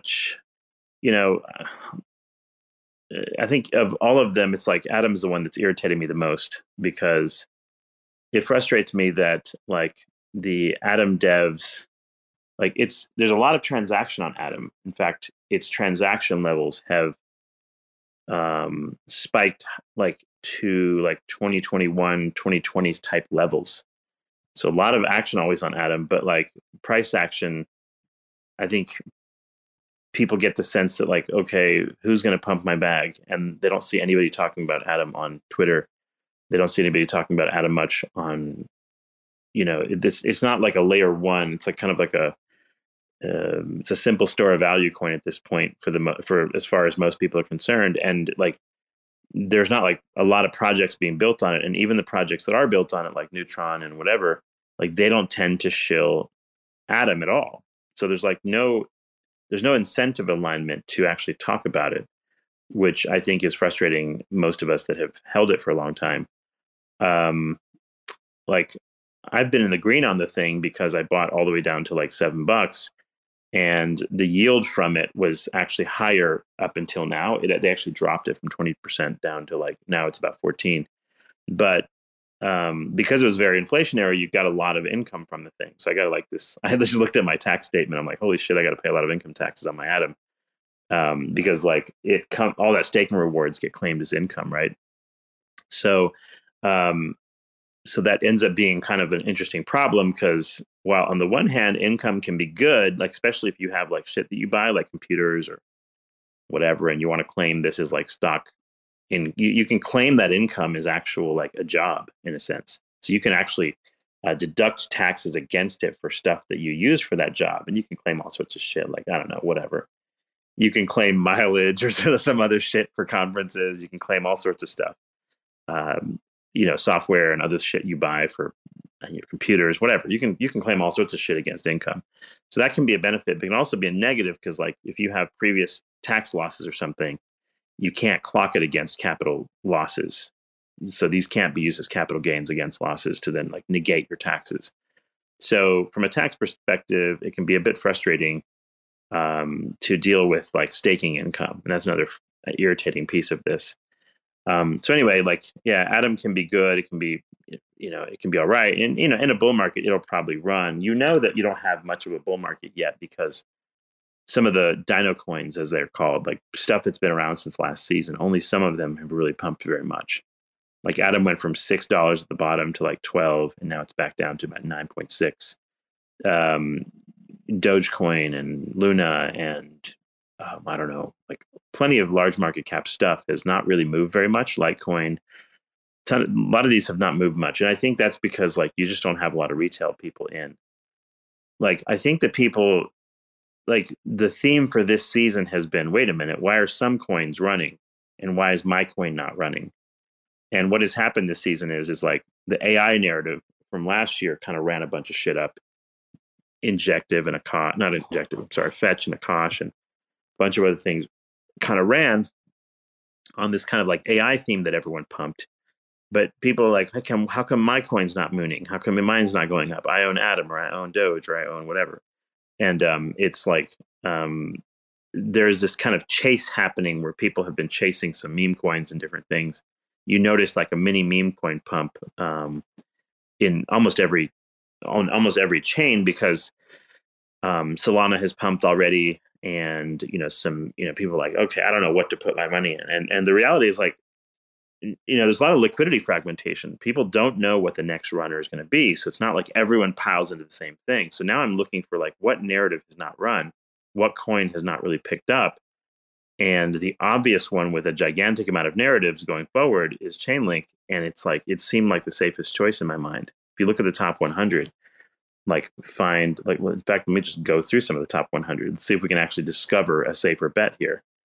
And the answer is probably no, like at current price level. There's obviously BTC that you could always buy, but you don't know what the time preference is that's going to be necessarily. If you want something that hasn't run yet, Chainlink hasn't run compared to BTC, right? So that's the thing. If you want something that's high quality and hasn't really like run hard, I think that's like it's your like quality choice in the top 100 in my view. Litecoin, Dogecoin, they haven't run at all. And in fact, Doge has like really pulled back. Litecoin's pulled back, but are they going to build narrative? And the thing is, so far, I haven't seen a whole lot of anybody pumping LTC or Doge. So while they're like low risk bets because they really haven't moved yet and they're at the sort of bottom of support, it's also unknown whether they're going to be like high gains. Right. So like there's that problem. But just kind of digging through these. Yeah. Like Celestia, for example, ran a lot already. 2.9 billion market cap. It could still run, I suppose, but it wouldn't surprise me if a lot of these things pulled back. But like Aptos, is it going to be big this year? I don't know. Maybe not. Not sure. Hedera Hashgraph is still at number 38. HBAR, like what? Okay, fine. IMX was sort of popular, which is kind of the gaming thing, but these things have reached like 2 billion market cap and whatever. Are they going to continue to run? I don't know. Caspa hit 3 billion market cap and pulled back to 2.2. I hope Caspa does well because that bodes well for Zephyr if it does. Let's see, Kronos, VeChain, like it's fucking vaporware. Nobody even uses that shit. It's still running at like level 4. It's like number 48 on the market cap list. What else is in here? Say Network and some of these other things have run quite a bit. So yeah, it's like almost like of the things that haven't run too hard off their bear market lows. I feel like Chainlink in this list is of the relatively low risk category in terms of like probability of upside and the probability you can put a gigantic ton of money into it and not worry that it's going to go to zero or something. So you have to look at it from both angles, right? It's like the big money, what are they going to bother putting their money in? Yeah, sure, they're going to want stuff that goes up, but they also want stuff that doesn't go down too much more from here. And I think Chainlink fits the bill in terms of the top 100. Drew, have you seen anything else in this list that's like super undervalued, top 100? Yeah. We talked about Thorchain a little bit. There's one It's called right. Shido, the Japanese word for seed. It's a layer 1 on Cosmo. It's kind of like Really? Say. My friend mentioned it. I saw it on CoinGecko's Is it brand new or what? It's somewhat new. It's a few months old. It had a really big pump. Forgive me, I'm in the car, so if you hear a lot of background noise. Oh, it sure did. It's got a 88 mil market cap now, but yeah, it ran up hard. Yeah, for I this bought month. about $2,000 around 0.65 cents. But yeah, it ran up pretty hard. I'm hoping it retraces here. I mean, it looks like its lower support in this range is around 0.98 cents. But yeah, no, I mean, it looks pretty solid. It's EVM, IBC, and CosmWasm compatible layer 1. It's got a bunch of features on it. Looks a lot like Say, actually, but a very small fraction of the market cap. So I'm wondering if maybe that's going to do it. I also bought a bunch of Metis around, what was it, $35? I think my average is around $35, $36 for Metis, and that's been pretty nice, but big drawback today. So looks like Dimension hasn't opened yet. I don't know what IDO price they're going to have. DYM. That's another new Cosmos chain as well. Yeah, so like, but these are like more brand new things that you might do for like very high volatility, very high upside type coins. I feel like the sub 100 million market cap level, my horse in the race so far is kind of adding into Zephyr and picking that up. And then I think the other one in that level is 400 million market cap, which should be Kuji. Those are kind of my two biggest ones now. I'm trying not to follow too much shit. Like likewise, but it's really tempting, especially when you see that run up for Shido. I saw it had like a 500% gain over a week, and it had just hit like a 50 mil market cap. Then again, my friend reached out to me, and he was really hyped on it. Kyle Chasse, who I've been bombarding with the Zeph propaganda, had a video on Shido too. So that might help. Yeah, he's got he's doing some hardcore shilling. Oh yeah, I noticed that. Definitely. I think he's a VC on Metis, which I found out way after I bought it. Doubtful that he is on Shido, but I think it's definitely one to look into. I know you don't want to crowd up the bandwidth too much, but where'd you buy it from? Nexi. Yeah, okay. So, all right. So it's at least still sitting on the exchange. So, however comfortable you are with the other one that is like relatively new that I do have a bag in is Levana, which is Jonathan's thing. They did a bit of a clusterfuck on the opening as far as like dip on that and was thinking of buying around 22. But the market cap at this moment is a funny 8 million, which is funny. So it could pump a lot just because like there's just not much circulating supply out there. But they have this weird like situation where the market cap is tiny and the FDV is like 200 million, which is it's just a weird like the way they release this thing is just odd. Yeah, that scares the hell out of me, especially after the way the market makers dumped right when it launched. Well, the market makers dumped because you had two different prices on two different exchanges, and they had to equalize them. That's what happened. Like what happened was like it launched on Levana, and they had probably a previously agreed upon price that it would release on MEXC, which it did. And then what happened was like the Levana price was too high relative to the MEXC price. So guess what happens? Yeah, that's what happens. You get this the arb rate was what wrecked them, and so they didn't think about the timing when they did this shit, which was problematic. What's the TLDR on it? Like, what's the use case, and what do you think the potential is on Levana? Well, it's a perps dex, and they have quite a bit of volume on it. So it's a bet on the execution of their perps system, which so far has been running well. Apparently, like some hiccups here and there, but doing pretty good. So it would be like just it's a bag that I just kind of like hold and see what happens, kind of thing.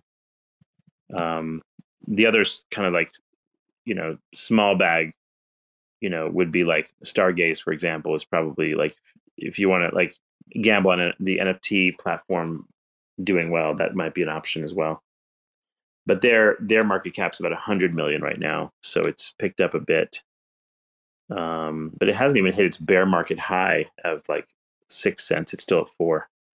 So that's another one that's an option to pick up. But what's your target price on Levana? Levana, man, that's a tough one because it's such a fucked up like token distribution. I have no idea, man.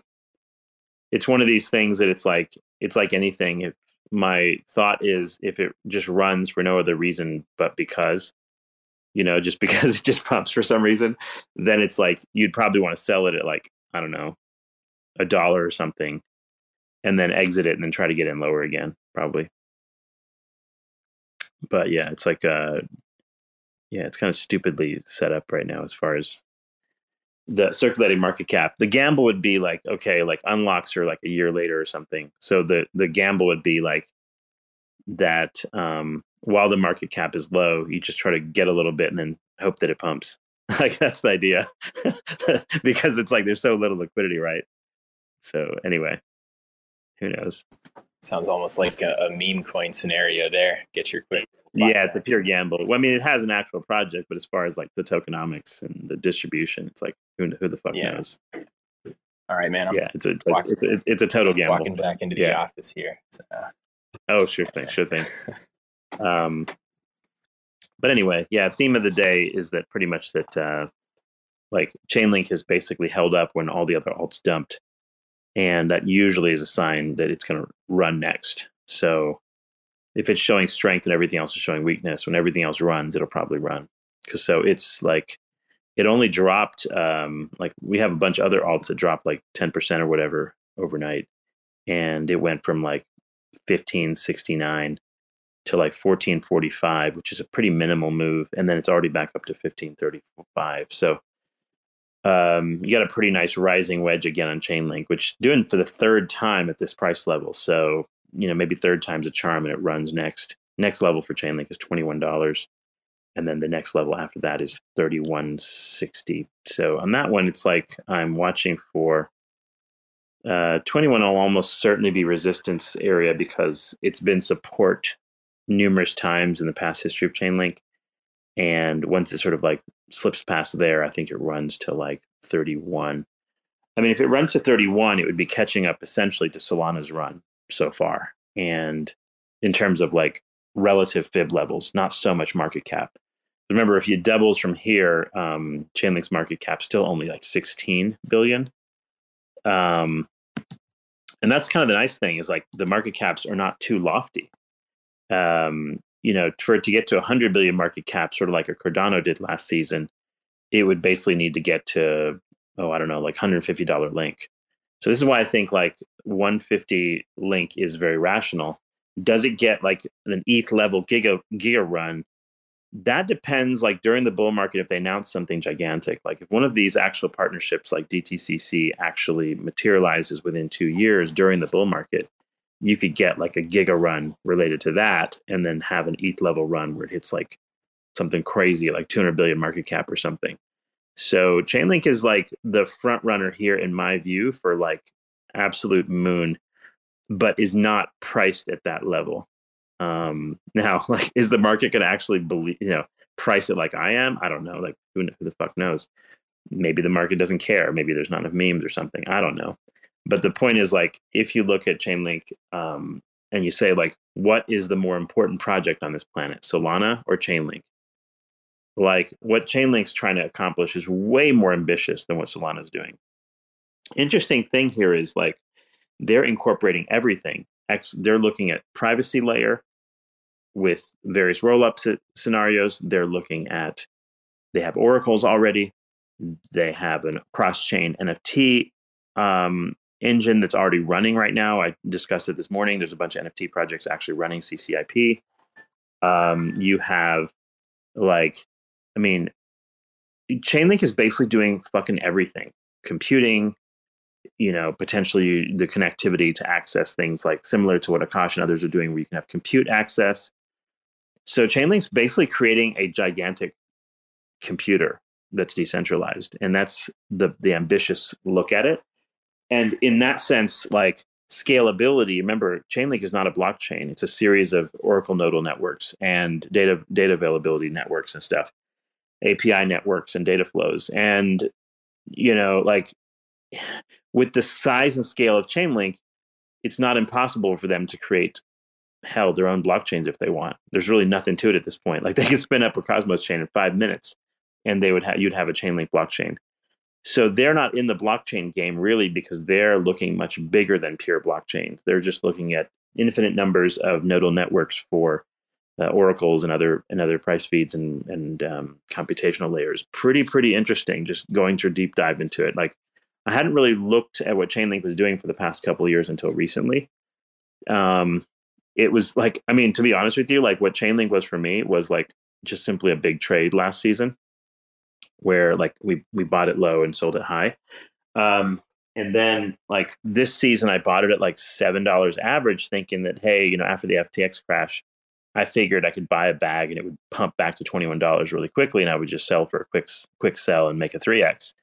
Well, guess what? Like it didn't do that, and I became a bag holder for a year and a half.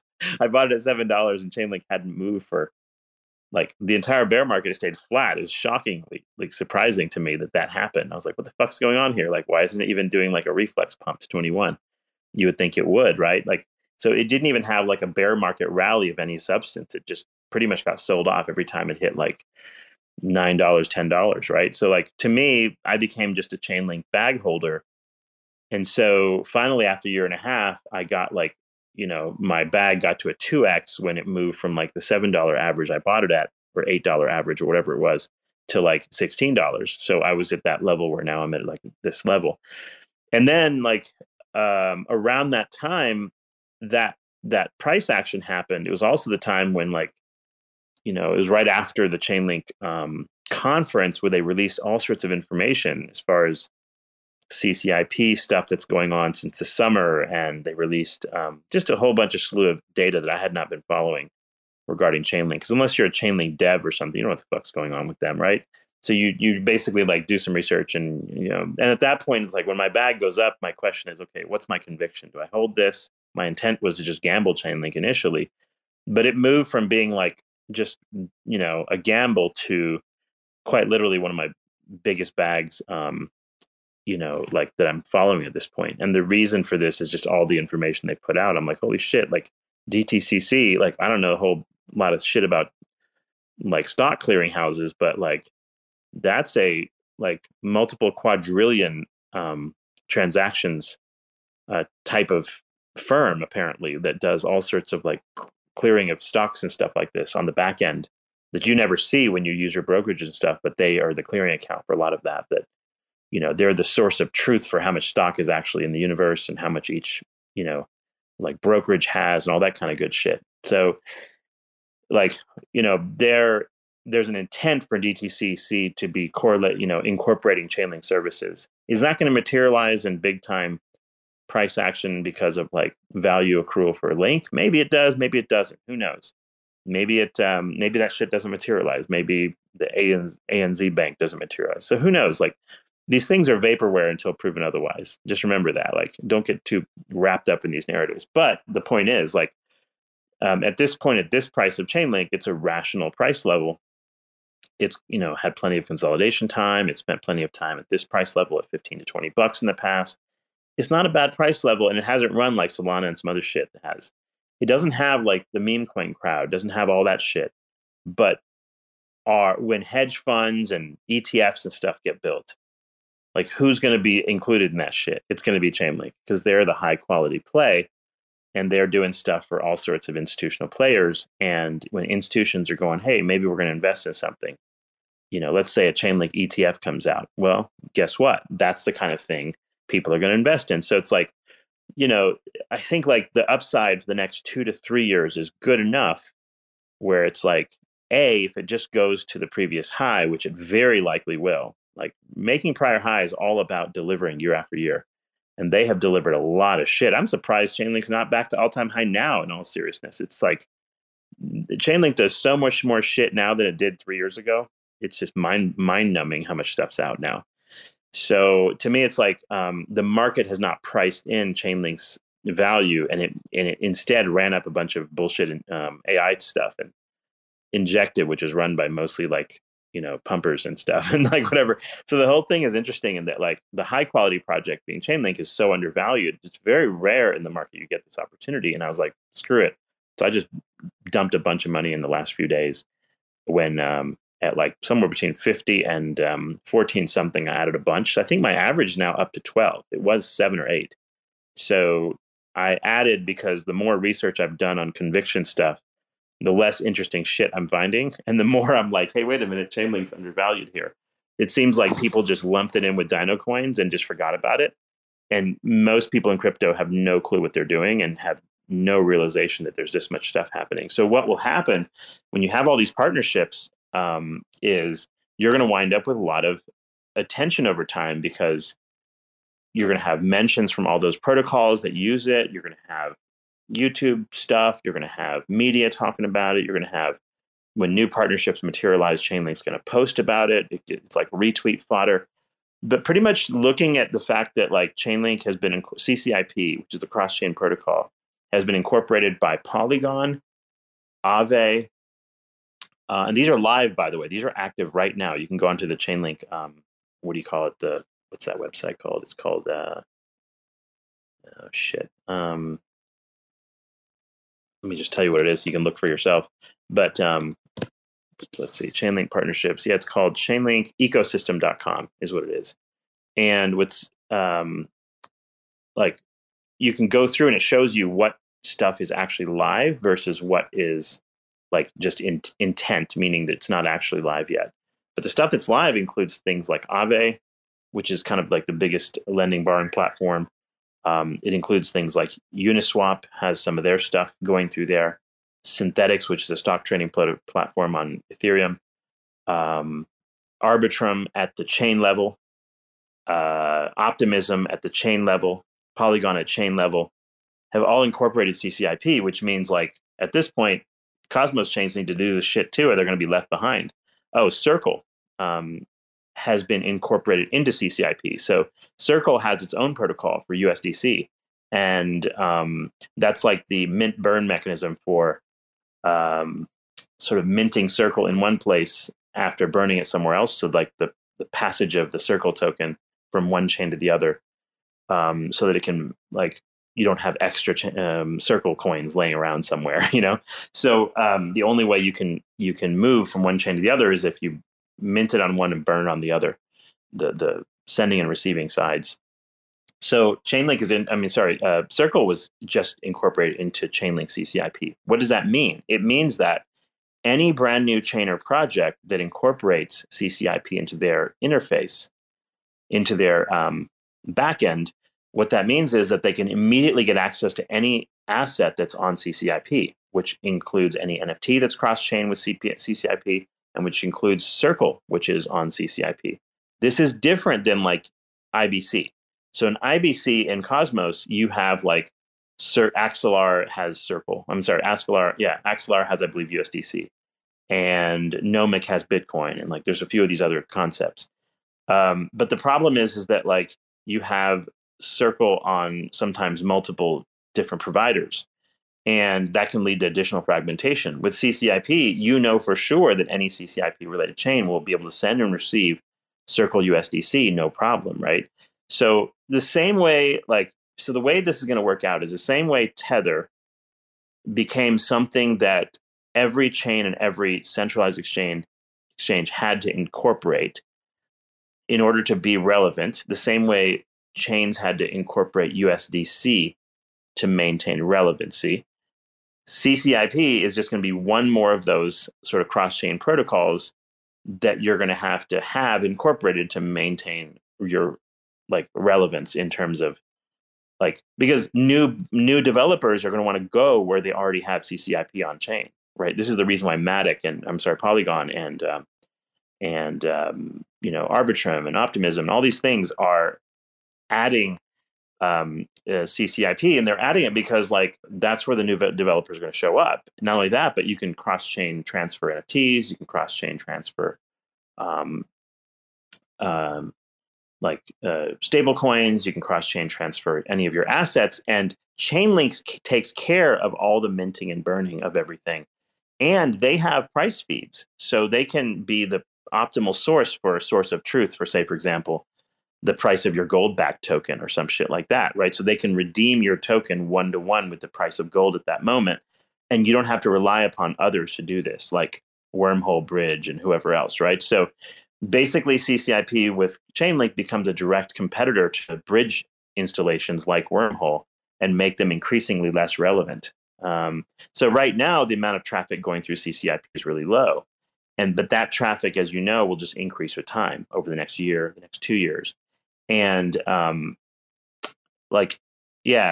then they've added on top of that this link token being used to secure the new nodes that are going to be developed for each of these Oracle networks. So if like DTCC, which is the clearinghouse for stocks, decides to incorporate Chainlink, and Swift, by the way, is also talking with Chainlink. So these are the biggest organizations on the planet, pretty much. If you incorporate CCIP, then that implies that you will be able to like trade tokenized stocks. You'll be able to trade all these things, but from the actual provider. We're not talking about some fucking synthetics type of thing. We're talking about actual stocks being tokenized and theoretically put on chain for your trading needs or whatever, which could be very, very interesting. So CCIP becomes a clearinghouse. Like it would be no different when you issue a stock into CCIP. It'd be no different than like issuing it to where DTCC will issue a stock to like Fidelity or BlackRock or somebody, right? So they're a back end clearinghouse for all the stocks. They prove that like the number of stocks in existence are the right amount, and that each institution that carries these various stocks and things, whether they're on paper or whatever, have the right number, all that kind of thing, right? So they're a clearinghouse. So if these ambitious projects happen, and they have the backing of Eric Schmidt from Google and whoever, like they have the legit like backing. In fact, I find it suspicious that Chainlink did not get run over by the SEC like everybody else for like issuing securities back in 2017, 2018. Or was it 2019 that Chainlink came out? Whatever. But the point is, the 7-year statute of limitations has not passed. But none of the lawsuits with SEC have ever mentioned Chainlink. Like I find that to be a little bit suspicious that maybe that Chainlink may be doing stuff for in the background. There may be some undisclosed stuff that may be happening with government or with some of these organizations. And it's also interesting that like what's his name, Jamie Dimon and Larry Fink. Jamie Dimon with JP Morgan Chase and Larry Fink with BlackRock. If you don't know who these people are, they both mentioned tokenization of assets. And like, as far as I know, and I could be wrong, there could be some other companies building tokenization systems, but none of those that I know of have like a robust, well-developed Oracle network to back them up. So what you need for tokenization is you need Oracle truth networks. Otherwise, you wind up with like, token that's, supposed to go with the price of gold, but you don't have actual remittance at the price of gold. You have to rely upon like fake stuff like Mirror Protocol or whatever. Like it's like fake gold and fake stocks and whatever, like synthetics. To have real stocks and real gold and things like that traded on chain, you have to have an Oracle network, and you have to have a remittance mechanism that is going to work. Like, so for example, what's a remittance mechanism? It's like when you have $1 of USDC, for sure that Circle is going to give you back $1 cash if you asked for it. That's the remittance concept. Same thing here. Is your stock or your gold that's tokenized actually real or not? What constitutes a real stock or a real issuance of gold or platinum or whatever? That's what Chainlink is sort of like angling at. And their plans are just way more ambitious than a lot of other ecosystems. Like, for example, Ethereum has done a great job creating a neat blockchain and everything, but they're not doing this shit. In fact, the interesting thing about Chainlink is you don't even need Ethereum to make it work. In fact, you don't have to have any of the current existing blockchains to make it work, right? That's interesting to me. So like incorporating CCIP, whether you're on Cosmos, whether you're an Ethereum-based chain, and most chains now are one of those two things, right? EVM or Cosmos-based, protocols. And like, no matter which of these you are, Chainlink benefits everybody. So what happens when you're a project that benefits everybody is you probably will connected to everybody. And that's just, it's like becoming the Wi-Fi standard or becoming the HDMI standard or becoming like whatever, right? Like a video standard. It's a similar concept. Once you have a certain amount of market reach, everyone almost has to integrate with you. Otherwise, they're going to be left behind. And I think Chainlink's in that position. So that's my thesis for going outsized, like balls to the wall, like mega size on Chainlink, because I think like I should have done more research during the bear market and picked up more. Sure. Okay, whatever. I FOMO'd into the thing, so fuck me if it goes down. But like, but this is the rationale behind why I picked up a much larger bag than I bought at $7. Well, yeah, much larger as in like, I don't know, 7 times as big or something. So that gives you an idea.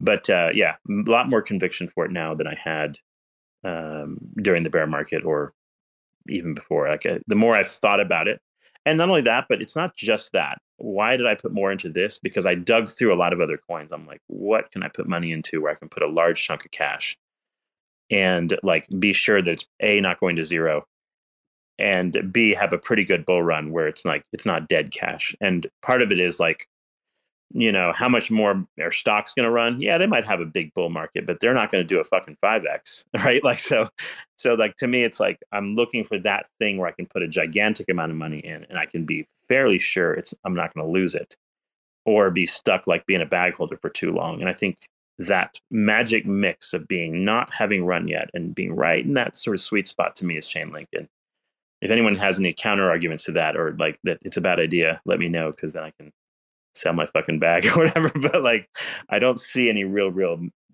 major downsides at this moment for it not being a solid play. And last bull market, I think like in my dad's trading account, I bought a bunch of it.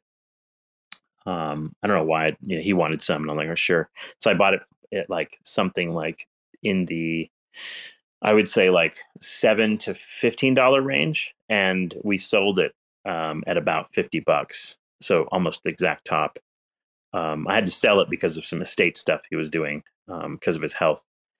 And so some of that was just pure luck. But yeah, like he wanted to pay for one of my kids' college educations as well. So he sold the Chainlink he had at that point. And then like I bought it back in my personal thing at like more like $7 or $8 average.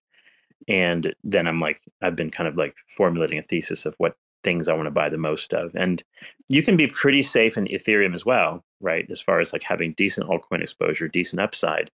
But I think Chainlink's upside is better with almost nearly the same level of like relative security that it's not going to go to zero, right? So like when you're talking about large bags of money, like you have to be considering like, okay, which of these things can like likely go to zero for some reason. And so you can't put it in size in like I have a pretty good bag of Zephyr, for example, but it's not like I can't put my life savings in it, right? It's not at that level of stability and liquidity and like, the downside volatility where you can take like, let's say a substantial portion of your wealth, stick it in there and hope it doesn't go down 50%. Like you can't have that happen, right? So you can understand why like not everything is about how many gains you can get. It's also about the relative security of your money positioned in a certain coin or whatever.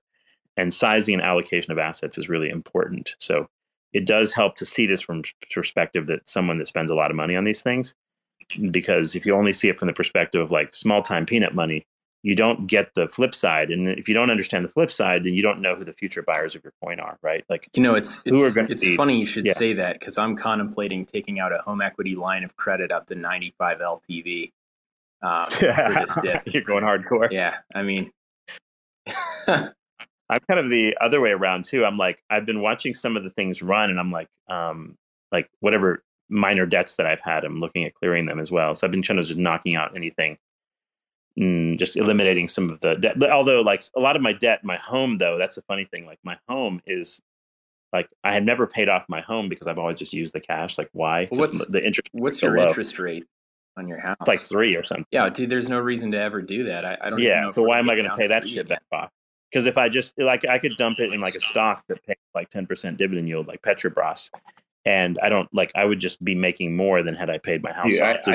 So I'm a mortgage loan officer. I'm doxing myself more. That's really great. So you know the game. Yeah, I mean, I can't tell you in 2020. So but if you're going to take an outsized bag in something because you're actually borrowing money, you have to take low risk, right? You need an almost guaranteed gain, right? Yeah, but I mean, if it's which at a would you? 3% What's your interest coin? rate, What's your coin of choice though for doing that? Like, I have about 20% of my portfolio in Chainlink. So actually, that was my question for you: is if you were a quasi wage slave, in your early 30s and not a doctor. I mean, you were already a doctor, surgeon for over 10 years there, 5 years at that point. Would you, and you were going to take a risk like that, right? Like taking equity out of the only asset you have, or even taking like a personal loan. What would you stick it in? Would it be Link or would it be Zephyr? Again, you can like at low prices of small market caps, you can definitely pick up small bags, right? But don't go nuts. Yeah.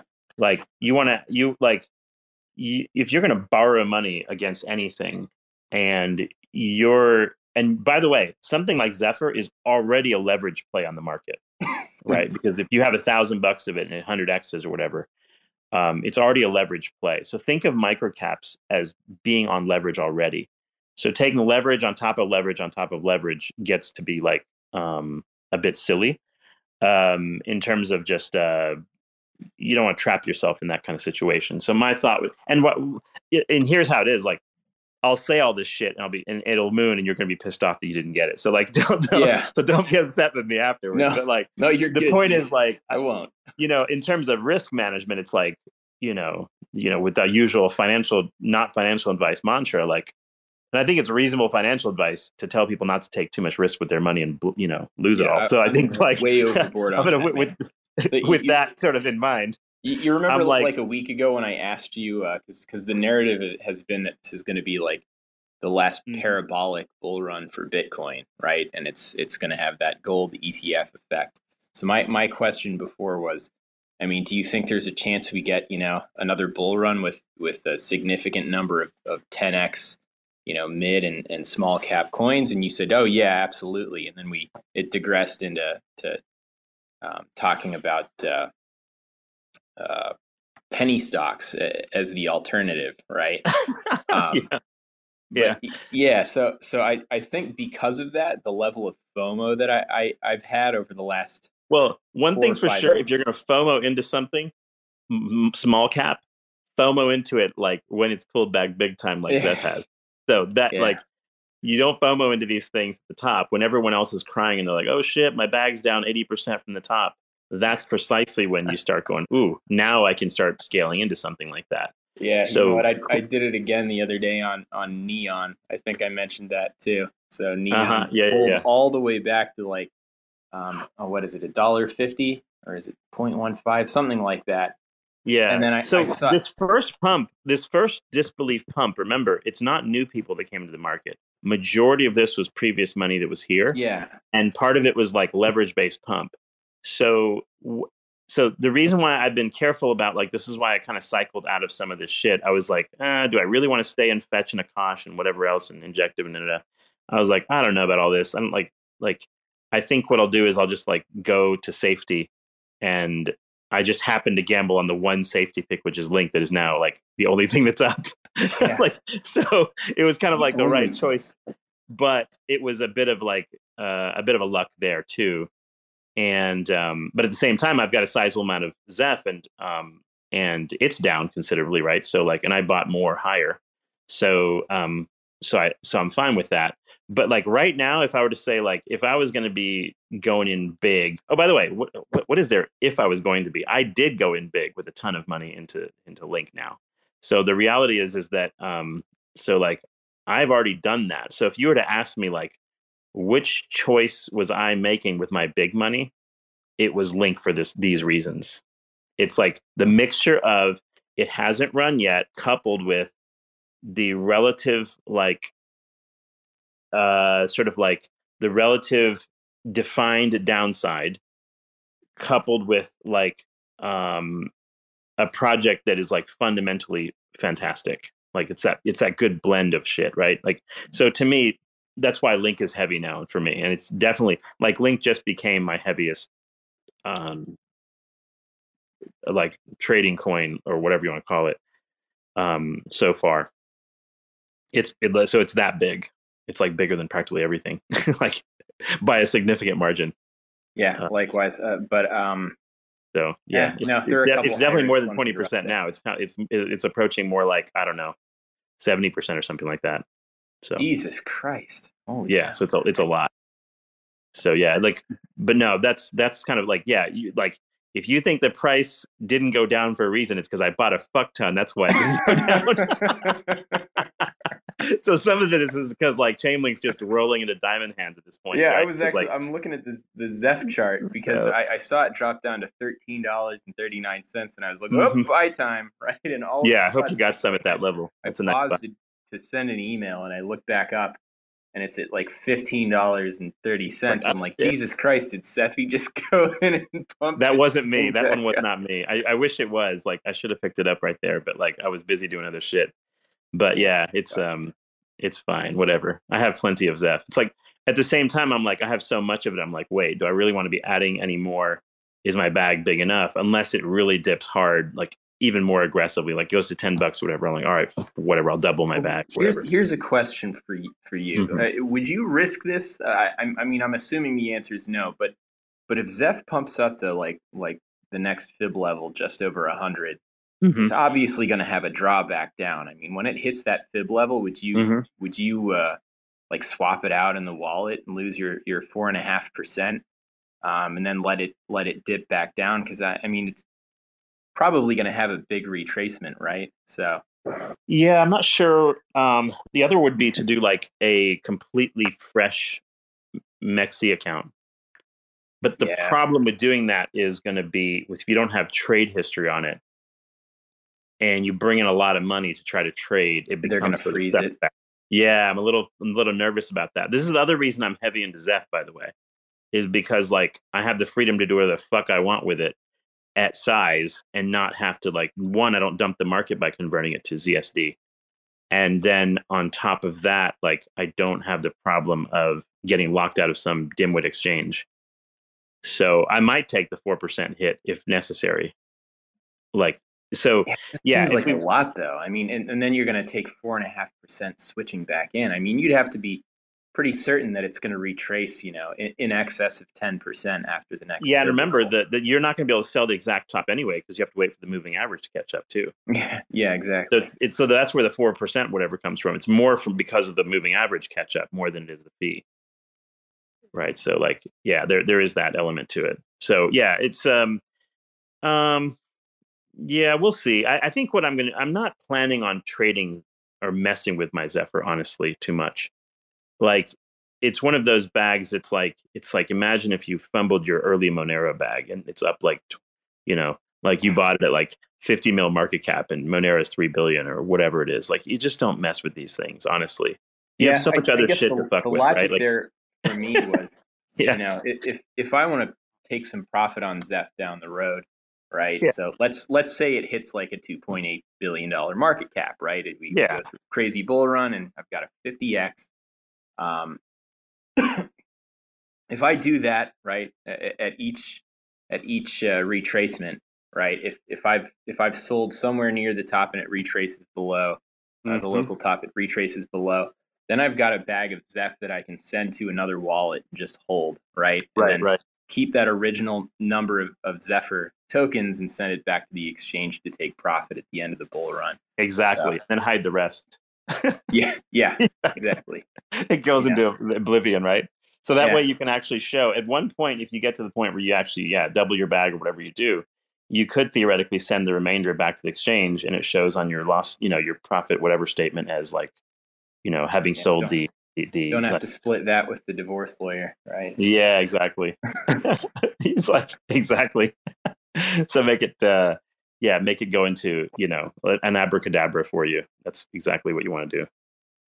But it's interesting. Like the so that bag is one I'm just going to leave alone. It's Link that I have to decide at some level. Like, okay, so the goal for my Link is not to hodl the thing necessarily. It's going to be to sell at some point higher, because that was sort of like the strategy I went into it with. It wasn't like, it's not the hodl bag. And my thought is like, okay, where is that likely to go? And I think in all probability, you have a very feasible, you have a feasible 10x on Link, I think, in the tank. Like, does it go to the fib at $143? I think that's a fairly likely thing, only because that's only 2 fibs above the previous high. And that conforms with approximately 100 billion market cap, which has been done by Cardano and the likes of whoever, right? So this is something that is not impossible to have happen. If it went only to its prior high and my money sort of 4x's, okay, wonderful, right? Like, that's pretty good too. So when it gets to prior high and you look at the rest of the market, see where we are, where is it relative to BTC? Is BTC running like crazy? And, like Link's only hit its prior high and it's going to run more. Okay, fine. So you could always rethink that at that time.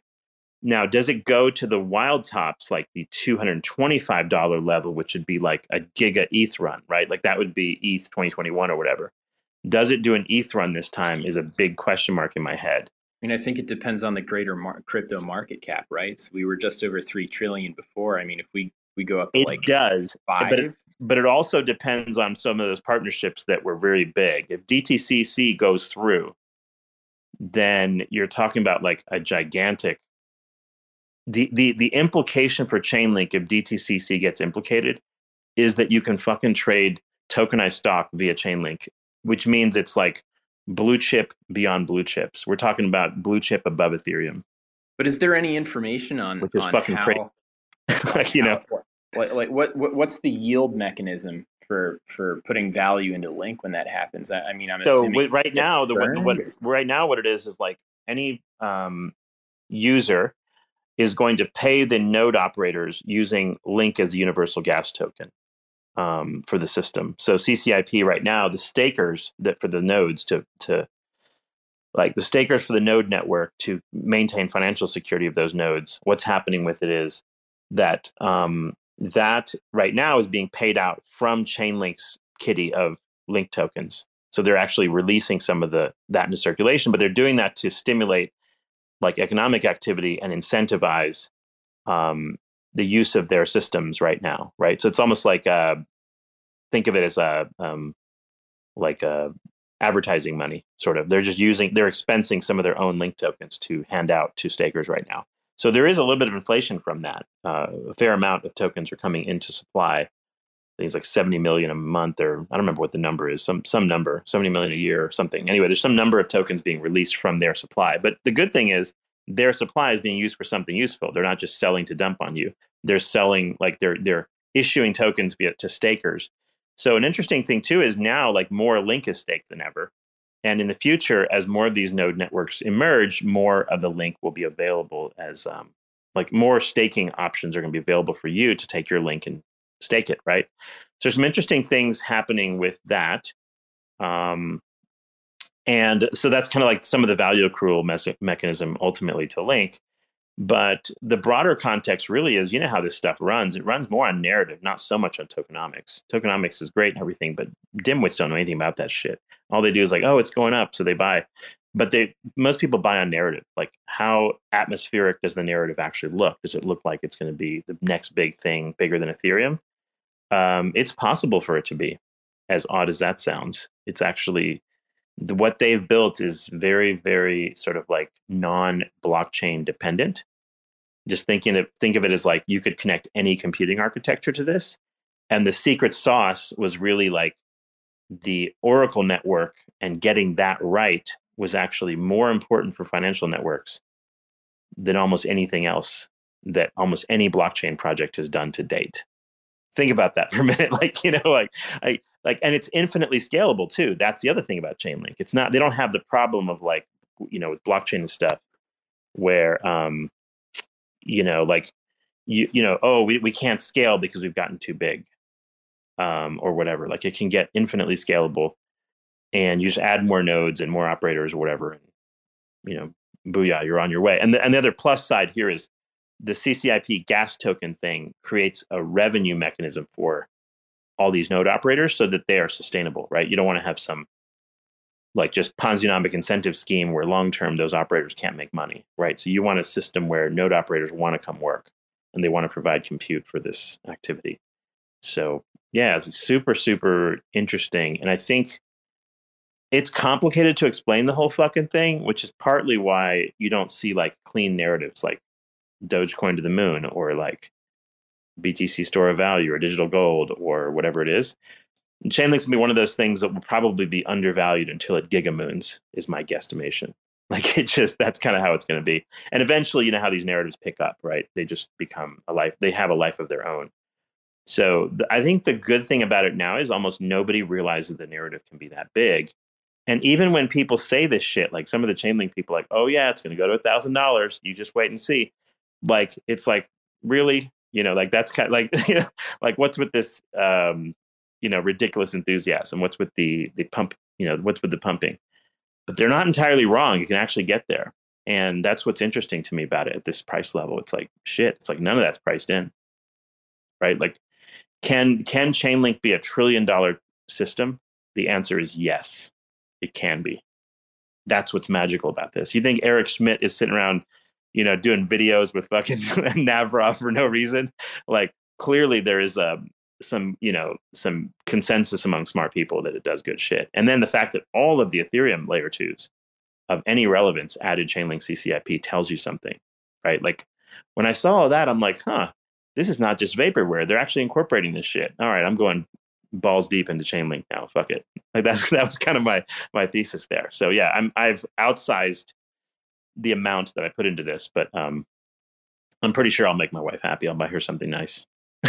Like so it's kind of like a McLaren, dude. Oh, forget McLaren. I can buy McLarens now. I know you could. I don't care about expensive cars so much, but like, well, yeah, because it's a sunk cost, right? I mean, just whatever. Yeah, it's just more work for me. It's like I got to go service that fucking thing and call people to whatever. Fuck that. Yeah, your $5,000 oil change. Fuck off. Yeah, exactly. It's not even just that. It's just like it's just pain in the ass is what it is. It's like you're flexing for 5 minutes and doing like 50 hours of work for that 5 minutes of flex. It's stupid. Granted, like no, for real, like the car I bought. If you want to just drive a car, like. You can't beat a Porsche pretty much for just routine driving. It's good for daily driving. It's good for reliability like a Toyota. And it's got great resale value. And you have almost no like maintenance shit. Like it's awesome. Like that's what you want. Yeah, Porsche is like the Toyota for rich people. Let's put it that way. It's like it doesn't like because like it depreciates the least, right? Like I can sell my car. I can sell my car today for the exact price I paid for it. Like that gives you. Really? Holy cow. Yeah. The 718 Spider is like it retained its value from it's just super nice. And everything's going electric, right? So who the fuck wants to drive an electric Porsche later? So it's like the gas powered ones are like it's the last of the gas powered Caymans, right? So it's like if anything, realistically I should probably like be just like leaving it in a garage and just exactly. Yeah. It's gonna have one of those things. But I did buy extra parts already for it though. I bought like extra parts and like bumper parts and all sorts of shit. And I just see that makes you sound like a prepper though. Yeah, no, I got extra parts because that way like I have all the pieces needed in case something breaks or whatever. So that like I don't have to find those things at like ridiculous prices later because they're cheap now, right? Like just whatever. Anything you think you're gonna damage, like little parts and things, just go ahead and get yourself those. Otherwise, you're like nervous about driving your fucking car, right? Like, I might bump this, or bump that, or whatever. Fuck that. Like, just have the extra parts ready, and you have them, and then you can drive wherever you want. It's nice because these things you can put like easily 200k miles on a Porsche, no problem.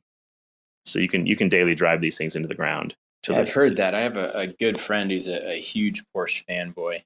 Little 911 Turbo from when was it? Yeah, I think I'll hold on to this. I think I'll hold on to the 718 probably for like I don't know, maybe 20 years or something. Whatever, maybe or just drive it until I'm dead, or something like that. Pull a Steve Jobs or whatever. Funny anecdote, by the way. I did I probably shouldn't say this online either in case he's listening, but I did a cash. There's no way he's listening to this. I did a cash out refi for a guy on his investment property. back in November. And he's a huge fan of Hex. So, oh no, yeah, did that go badly? I'm telling you, he said he's putting part of it into crypto. So, yeah, man, it's definitely rolling. If he was that hardcore into Hex, and like some people were borrowing off of shit to go buy Luna and stuff, like yeah, there are always risks. So especially when you're borrowing money, that risk is outsized. This is even with these rates, though, the fact that I see people borrowing money to invest is, I mean, talk about a bull case. I mean, I saw a lot of it back in 2020, right? I'd see people do cash out refis and throw it straight into a stock portfolio. Although loans aren't nearly as easy to get now as they were before. No, they aren't. And the rate on a loan like that, I mean, we're talking like, in the 8s minimum, right? 8% interest rate. So, I mean, that's a hell of a payment. Like you better cash flow pretty well on that investment property if you're going to take a risk like that. And then to throw it into something that stupid is just like mind blowing, but I didn't want to say anything. I was just like, hey man, take a look at Link, not financial advice, but take a look. What you want to see right now, by the way, with Zephyr is you want to see a candle that looks like the last time we were in this price range, like the $9 to like $24 candles, which you want to see now. Speaking of sort of moves, like a 3-day candle or something like that. In fact, the weekly candle for Zephyr went from $670 all the way to $30 in one week, right? You want to see that happen next. And then it's on like Donkey Kong. Like if you have like one candle that takes you to $50, like one weekly, like then that people are watching this thing, right?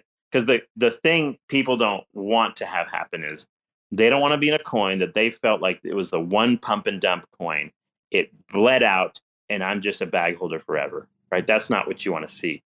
You want to see like a decent pump, a decent pullback to 70, 80%, or whatever that number is.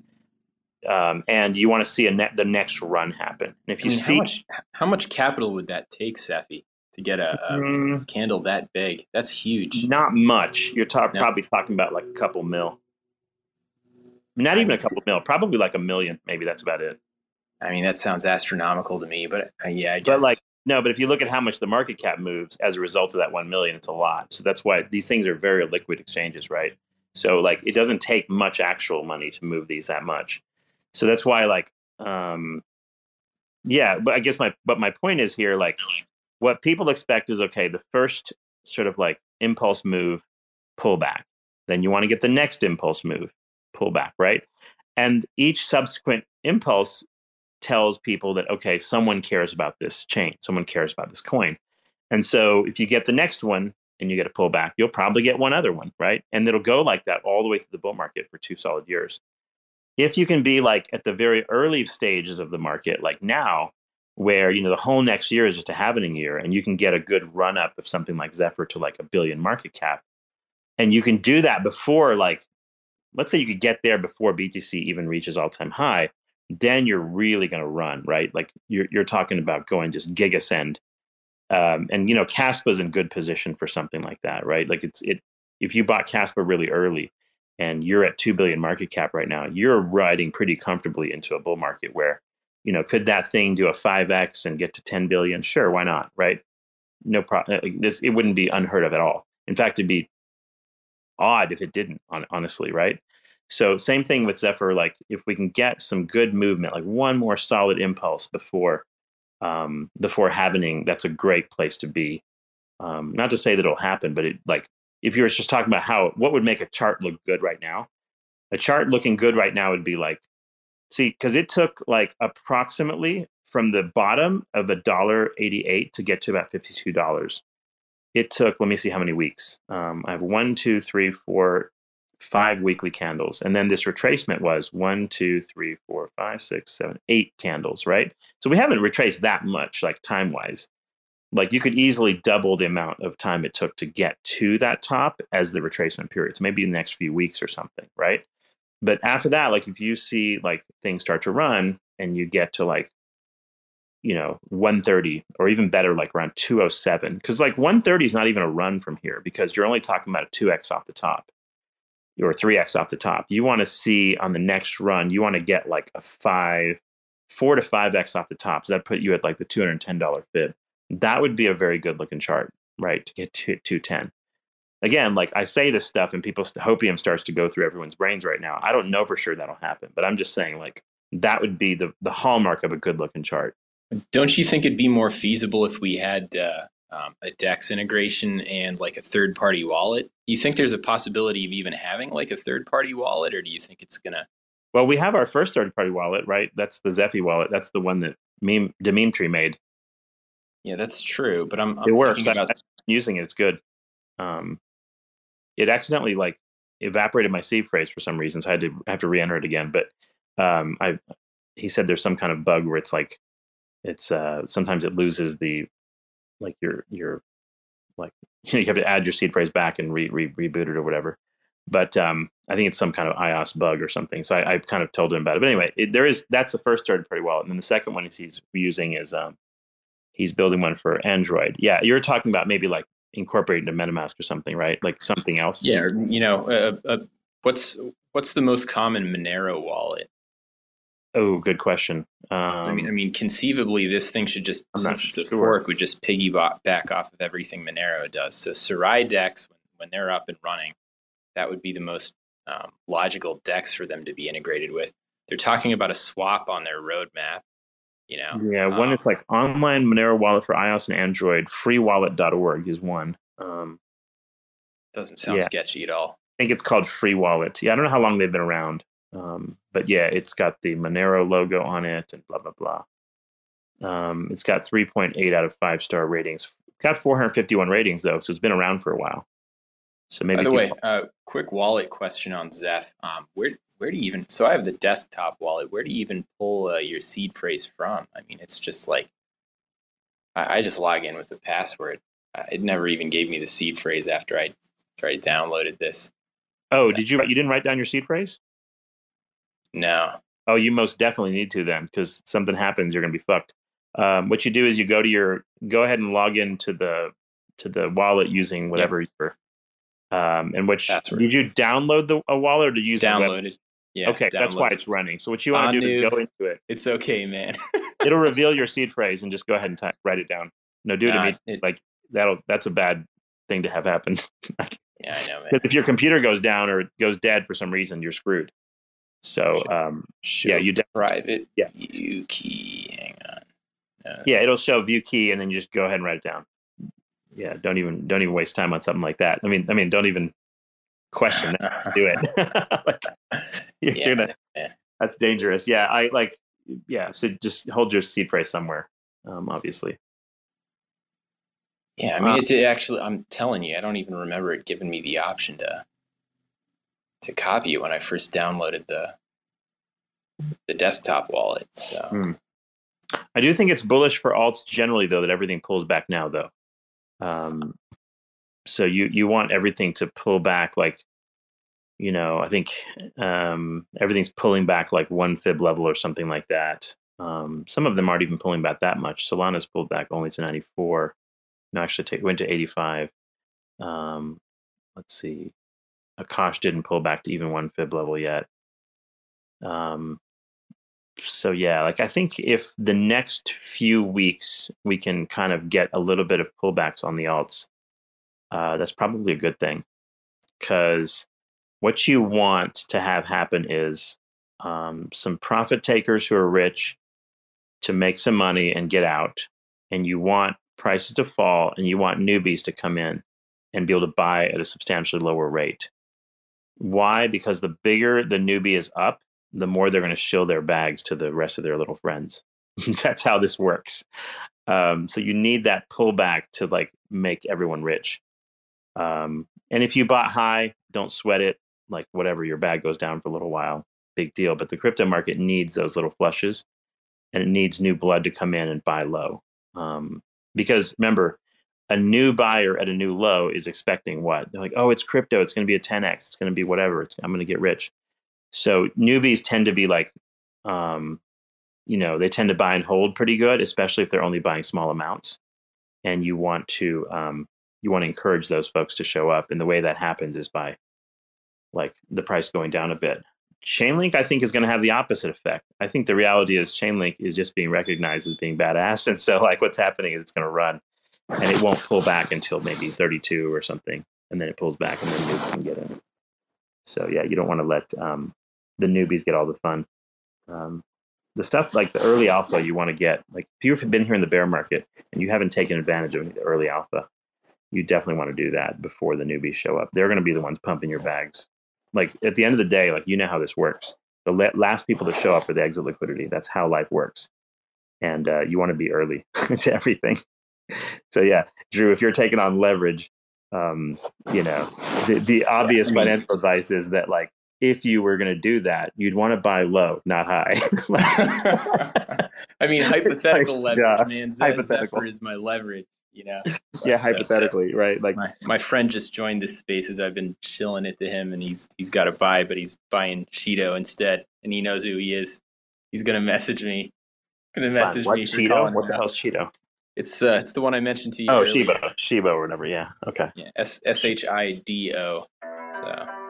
Hold up just a minute. Nice. I'm gonna tell you something. When the world starts to get really bad and these mugs out here robbing, you gonna love digital currency. All these motherfuckers, they be running and gunning, and I'm all like, I'm sitting back just having fun in the sun, and then I'm like 1 out of 100. I'm just building abundance. It's some of everything we built during the last 100 upsets. You're getting salty, feeling faulty. You ain't no man. I keep Robo here, grinning ear to ear, throwing up anarchy, smoking toiletries, spitting philosophies. Look at the dossier. We rack like geology. There's layers to this shit, like it's sedimentary. All these little onion peels getting torn off and buried. Imagine the smell. That shit is a vital experience. Without knowing how, you will not survive, period.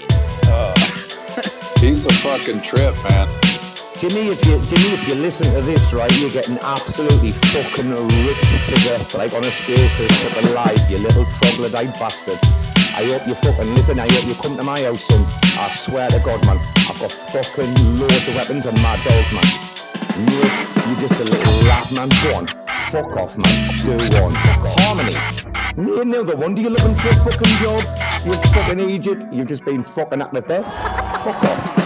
Try to change the course of the portion philosophy. I'm just here for the corporation sponsored lobotomy. Feels like I won the lottery, like I'm ghosting this pottery. Chill, Demi, boy, the shit's supposed to be haunting. If it wasn't, ain't no puzzle, you would try to train your muscle. Airdropping like a fatal hustle, but the pay is bustin'. Think of all the loss accrued just to pick up on the tricky custom. I figured all those sub-DAOs would make up for something. I guess it just goes to show the fuck do I know. At least it's quiet over here, I like my little silo. It's better than watching them fight over how to divide my time between sitting at the desk and the ride home. Devs at Mickey D's, they leeching off that Wi-Fi. Zapdos and Mo, they shipping more than 5 guys. Console open, waiting for the kamikaze. When the flash loans bang, they feeling like paparazzi. Snapshot motherfuckers.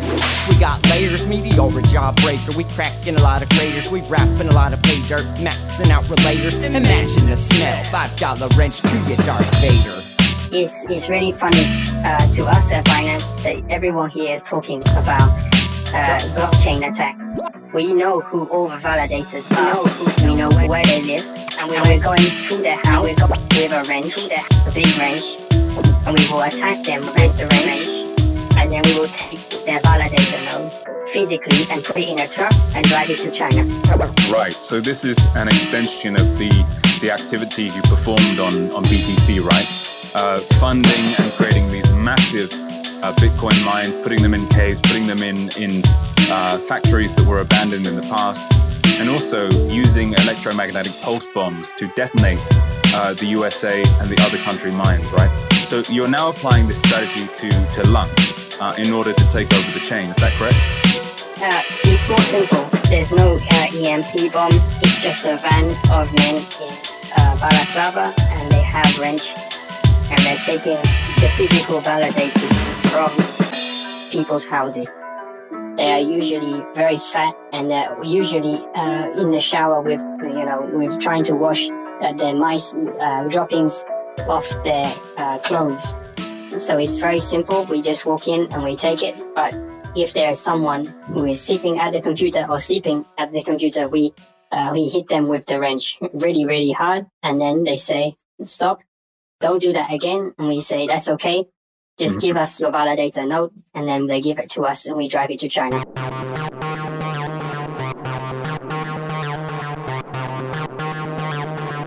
TerraSpaces.